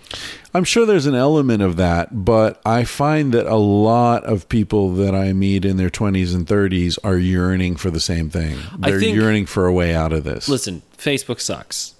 Right? Like, also one of my classmates. Facebook sucks, right? It is attentional crack. It is not meaningful connection. It does not foster connections, and it has not brought us closer. Like, again, the justifying narrative of Facebook is we're connecting the world, we're bringing people closer. No, you don't. Right. Like, the algorithms are set up. This is Tristan Harris's work, which I don't know that much about, but only from Mandy, my wife, because she's a data scientist and all of that. So, but, and she's a big fan of his. So, but the obviously the justifying narrative, if I'm Facebook and I'm trying to tell the world who we are, I'm going to say, we're connecting people, we're bringing people together, blah, blah, blah. That's not what the algorithms are set up for. They're set up for echo chambers. They're set up for people feeling self-righteous. They're set up for the politics of division. They're set up for division. Like, that's what Facebook does. It divides, right? And then monetizes that attention. That's what it's about. That's obviously not what they're saying to the world. So I mean, one of the when you were talking about disengagement, I think there's obviously different levels and different ways of disengagement. One of the best things that I read probably 10 plus years ago was William Deresiewicz wrote this. He gave this speech, actually, I think it was at the Naval Academy, the commencement speech, called Leadership in Solitude. You can find it online. It's very good. And his whole point is that it's about quality of thought. So the amount of time and attention that goes into writing a blog post is maybe 2 hours. To write a book is 10 years of distilled thoughts. And as you were saying before the podcast, all books are made up of previous books. So they've read a huge hundreds and hundreds, thousands of books and distilled it into one new book. Right? And you're talking about a certain kind of book, which often isn't what's produced as books now. That's right. Right? Often what's produced as a book now is something you can throw together quickly and sell and use that to increase your profile so you can go on a speaking tour, or you can, you know. So yeah, I agree. And that's what I'm talking about. I miss just sitting around reading a book and thinking about it for hours. Yeah. And I haven't done that in decades. Yeah, but I think the point is that there are intentional ways to do that. And I think that's a big part of what we have to all figure out is, you know, listen, just as there has been crack since the 80s, like actually the drug crack that most of us choose to exclude that from our lives, there's now intentional crack. There's a new form of crack, and you have to choose. Yeah, but the difference is that it's the ether of the world now. It's, you know, it's as if crack were in the river you're swimming in. You can't choose not to be engaged. Yeah, you can. How? Well, okay, so Mandy, my wife, shut down her Facebook account. Yeah. Well, I haven't gone on Facebook in months. I haven't gone on Facebook in months either. Fuck Facebook. But I'm on Twitter. I'm on Instagram. I also don't really go on Twitter I get anymore. 55 emails a day minimum. Yeah, but I don't even really go on Twitter anymore. Emails, yeah, I have lots of emails. Well, you're probably not allowed on Twitter after the way you behaved. I think you were kicked off Twitter, weren't you? I was rumspringed out of Twitter. So you can come back in a year? Yeah, exactly. No, I mean, the whole thing is... Hey, I live up on a fucking mountain by exactly. myself. I'm like goddamn, you know... But here's the other thing, too, is so... Unabomber up here. In terms of, like, owning your own thing and whatever, right? Like, I always... you look, if you like, the thing that I find amusing is to go on Zillow here in Los Angeles, right? And look at all the places that I'm like, how the fuck would I ever afford my own, like a house that I would actually want to live in? How the fuck would I ever afford that in Los Angeles? Not. Why do you have to be in Los Angeles? Well, but that's the point. But then I think about, like, obviously my mom's family is from Kansas City. I look at houses there. I mean, I can get a house there for a month's rent, right? Yeah. And, you know, but at the same time, and listen, Kansas City is a great city. There's plenty to do. Nah, it sucks. I'm kidding. Everything's up to date in Kansas City. I've never been to Kansas City. But it's actually pretty great. I like Kansas City a lot. But the thing is that, you know, you follow that all the way, right? Yeah. And you get more and more and more remote. And, you know, I know that if you want to see people, you just go on YouTube, right? And look at the people there. They have people in the box. Yeah. But the thing that I also find funny about this coming from you, Chris, is that, like, you know, we were talking before about, you know, your work and the balance between sort of work and sort of play and all of that.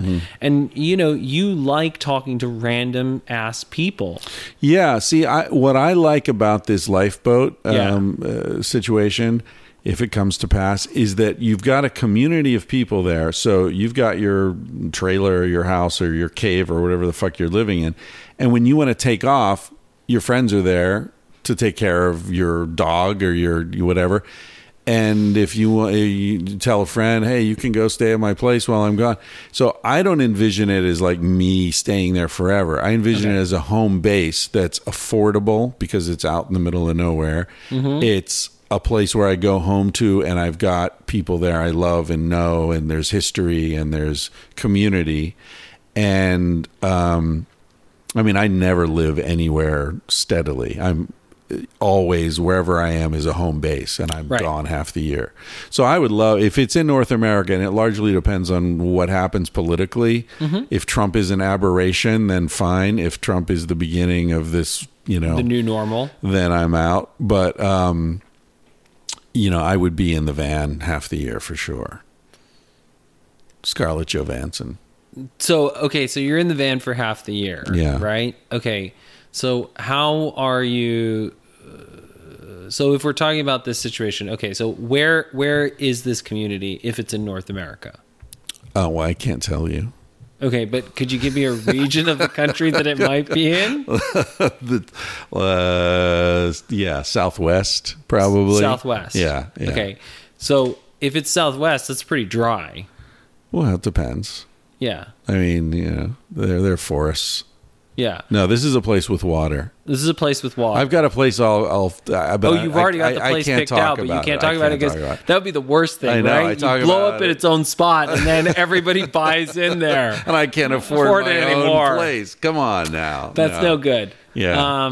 So then, are you there, and are you still podcasting? Are you writing? Yeah. Maybe like workshops. People Right. can come, and hang out and learn and teach, and like a place to build community and to spread good ideas. And So you're 'cause still engaged also, with the world. Oh yeah, of course. Yeah. Of course. But as we were saying, with intention, with like I choose how much to be engaged with the world. Totally. In LA it's hard to choose. Like the world engages There's so much. with you. Yeah. I don't know. It's all just a fucking dream. Yeah, but people need dreams. They need We hope. need hope and change. Exactly.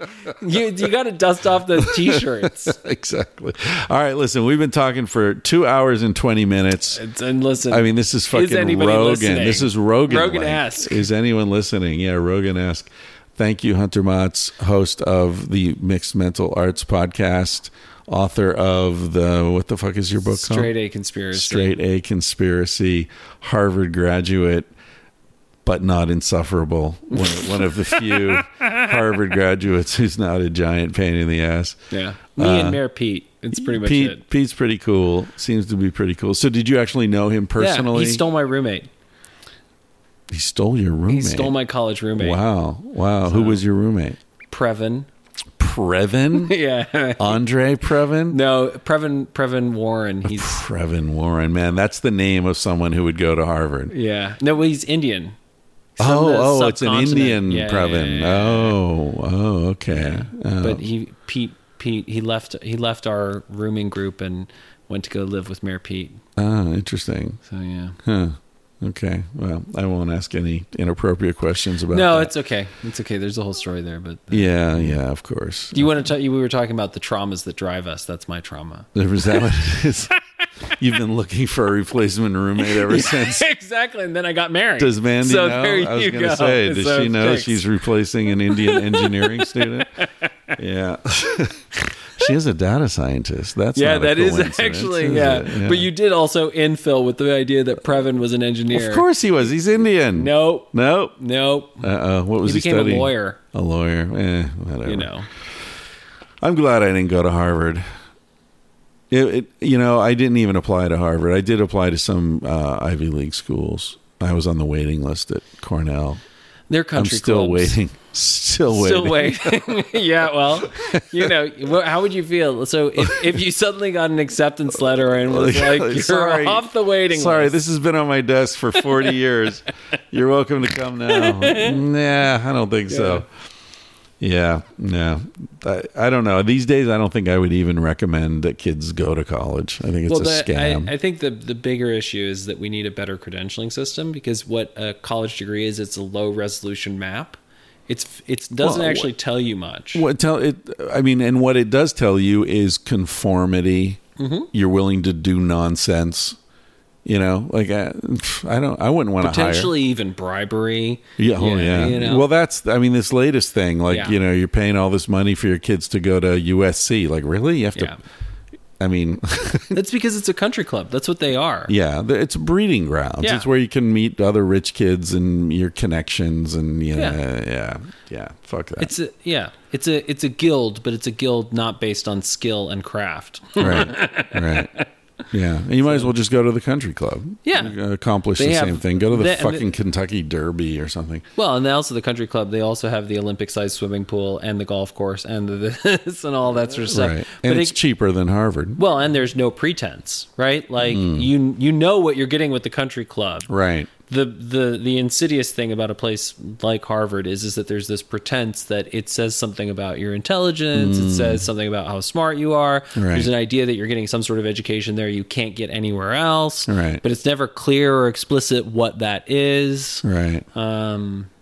Yeah. Well, you get to hang around with a bunch of other damage-driven kids. That's the beauty of it. But none of you talks about your problems. No, you can't, because you're all proud. It's therapy without the therapy. And everybody's got imposter syndrome, I'm sure. Everybody's like, they're all smarter than me. Yeah. All right, Hunter Motz, thanks for coming up to Topanga, buddy. Thank you, Chris, for having me. Okay, Mom, tell people what they can order from the garage. Okay, in our cottage garage, we have lots and lots of T-shirts. Sex at Dawn, Civilized to Death, Vanthropology, Tangentially Speaking, Paleo Modern, and Talking Out of My Ass. She didn't like saying that last one. Then we now have some new things added. We've got beer cozies, or koozies, or whatever they're called. Oh, Civilized to Death design. They're all civilized That's right. to death. We have stickers and car decals, right? Yes. Okay, there you have it. That's Julie, my mom. He said, baby, what's a big deal? Feel what you want to feel. Say what you want to say. You're gonna die one day. For example, I could kiss you just because I want to. What's the difference if you turn away? I'm gonna die one day. Why do you waste your time thinking about your reputation? Trying to meet an expectation, wondering what they're gonna say. When everyone you've ever known is headed for a headstone. I don't wanna give the end away, but we're gonna die one day. Your body is an animal, doesn't ask for much. A little music and a soft touch. Why don't you let it out to play? Your heart is in a birdcage, singing in your chest. You wanna shut it up but give it a rest. You're gonna die one day. Why do we waste our time thinking about a reputation? Running from a confrontation, wondering what we ought to say. When everyone we've ever known is headed for a headstone. I don't want to give the end away, but we're gonna die one day. We're gonna die one day. We're gonna die one day. So baby, what's a big deal? If you wanna be free, say what you wanna feel. Spend the night with me. I'm gonna take you up in my arms. And if we must go down, we'll go singing to the smoke alarms. We'll dance into the ground.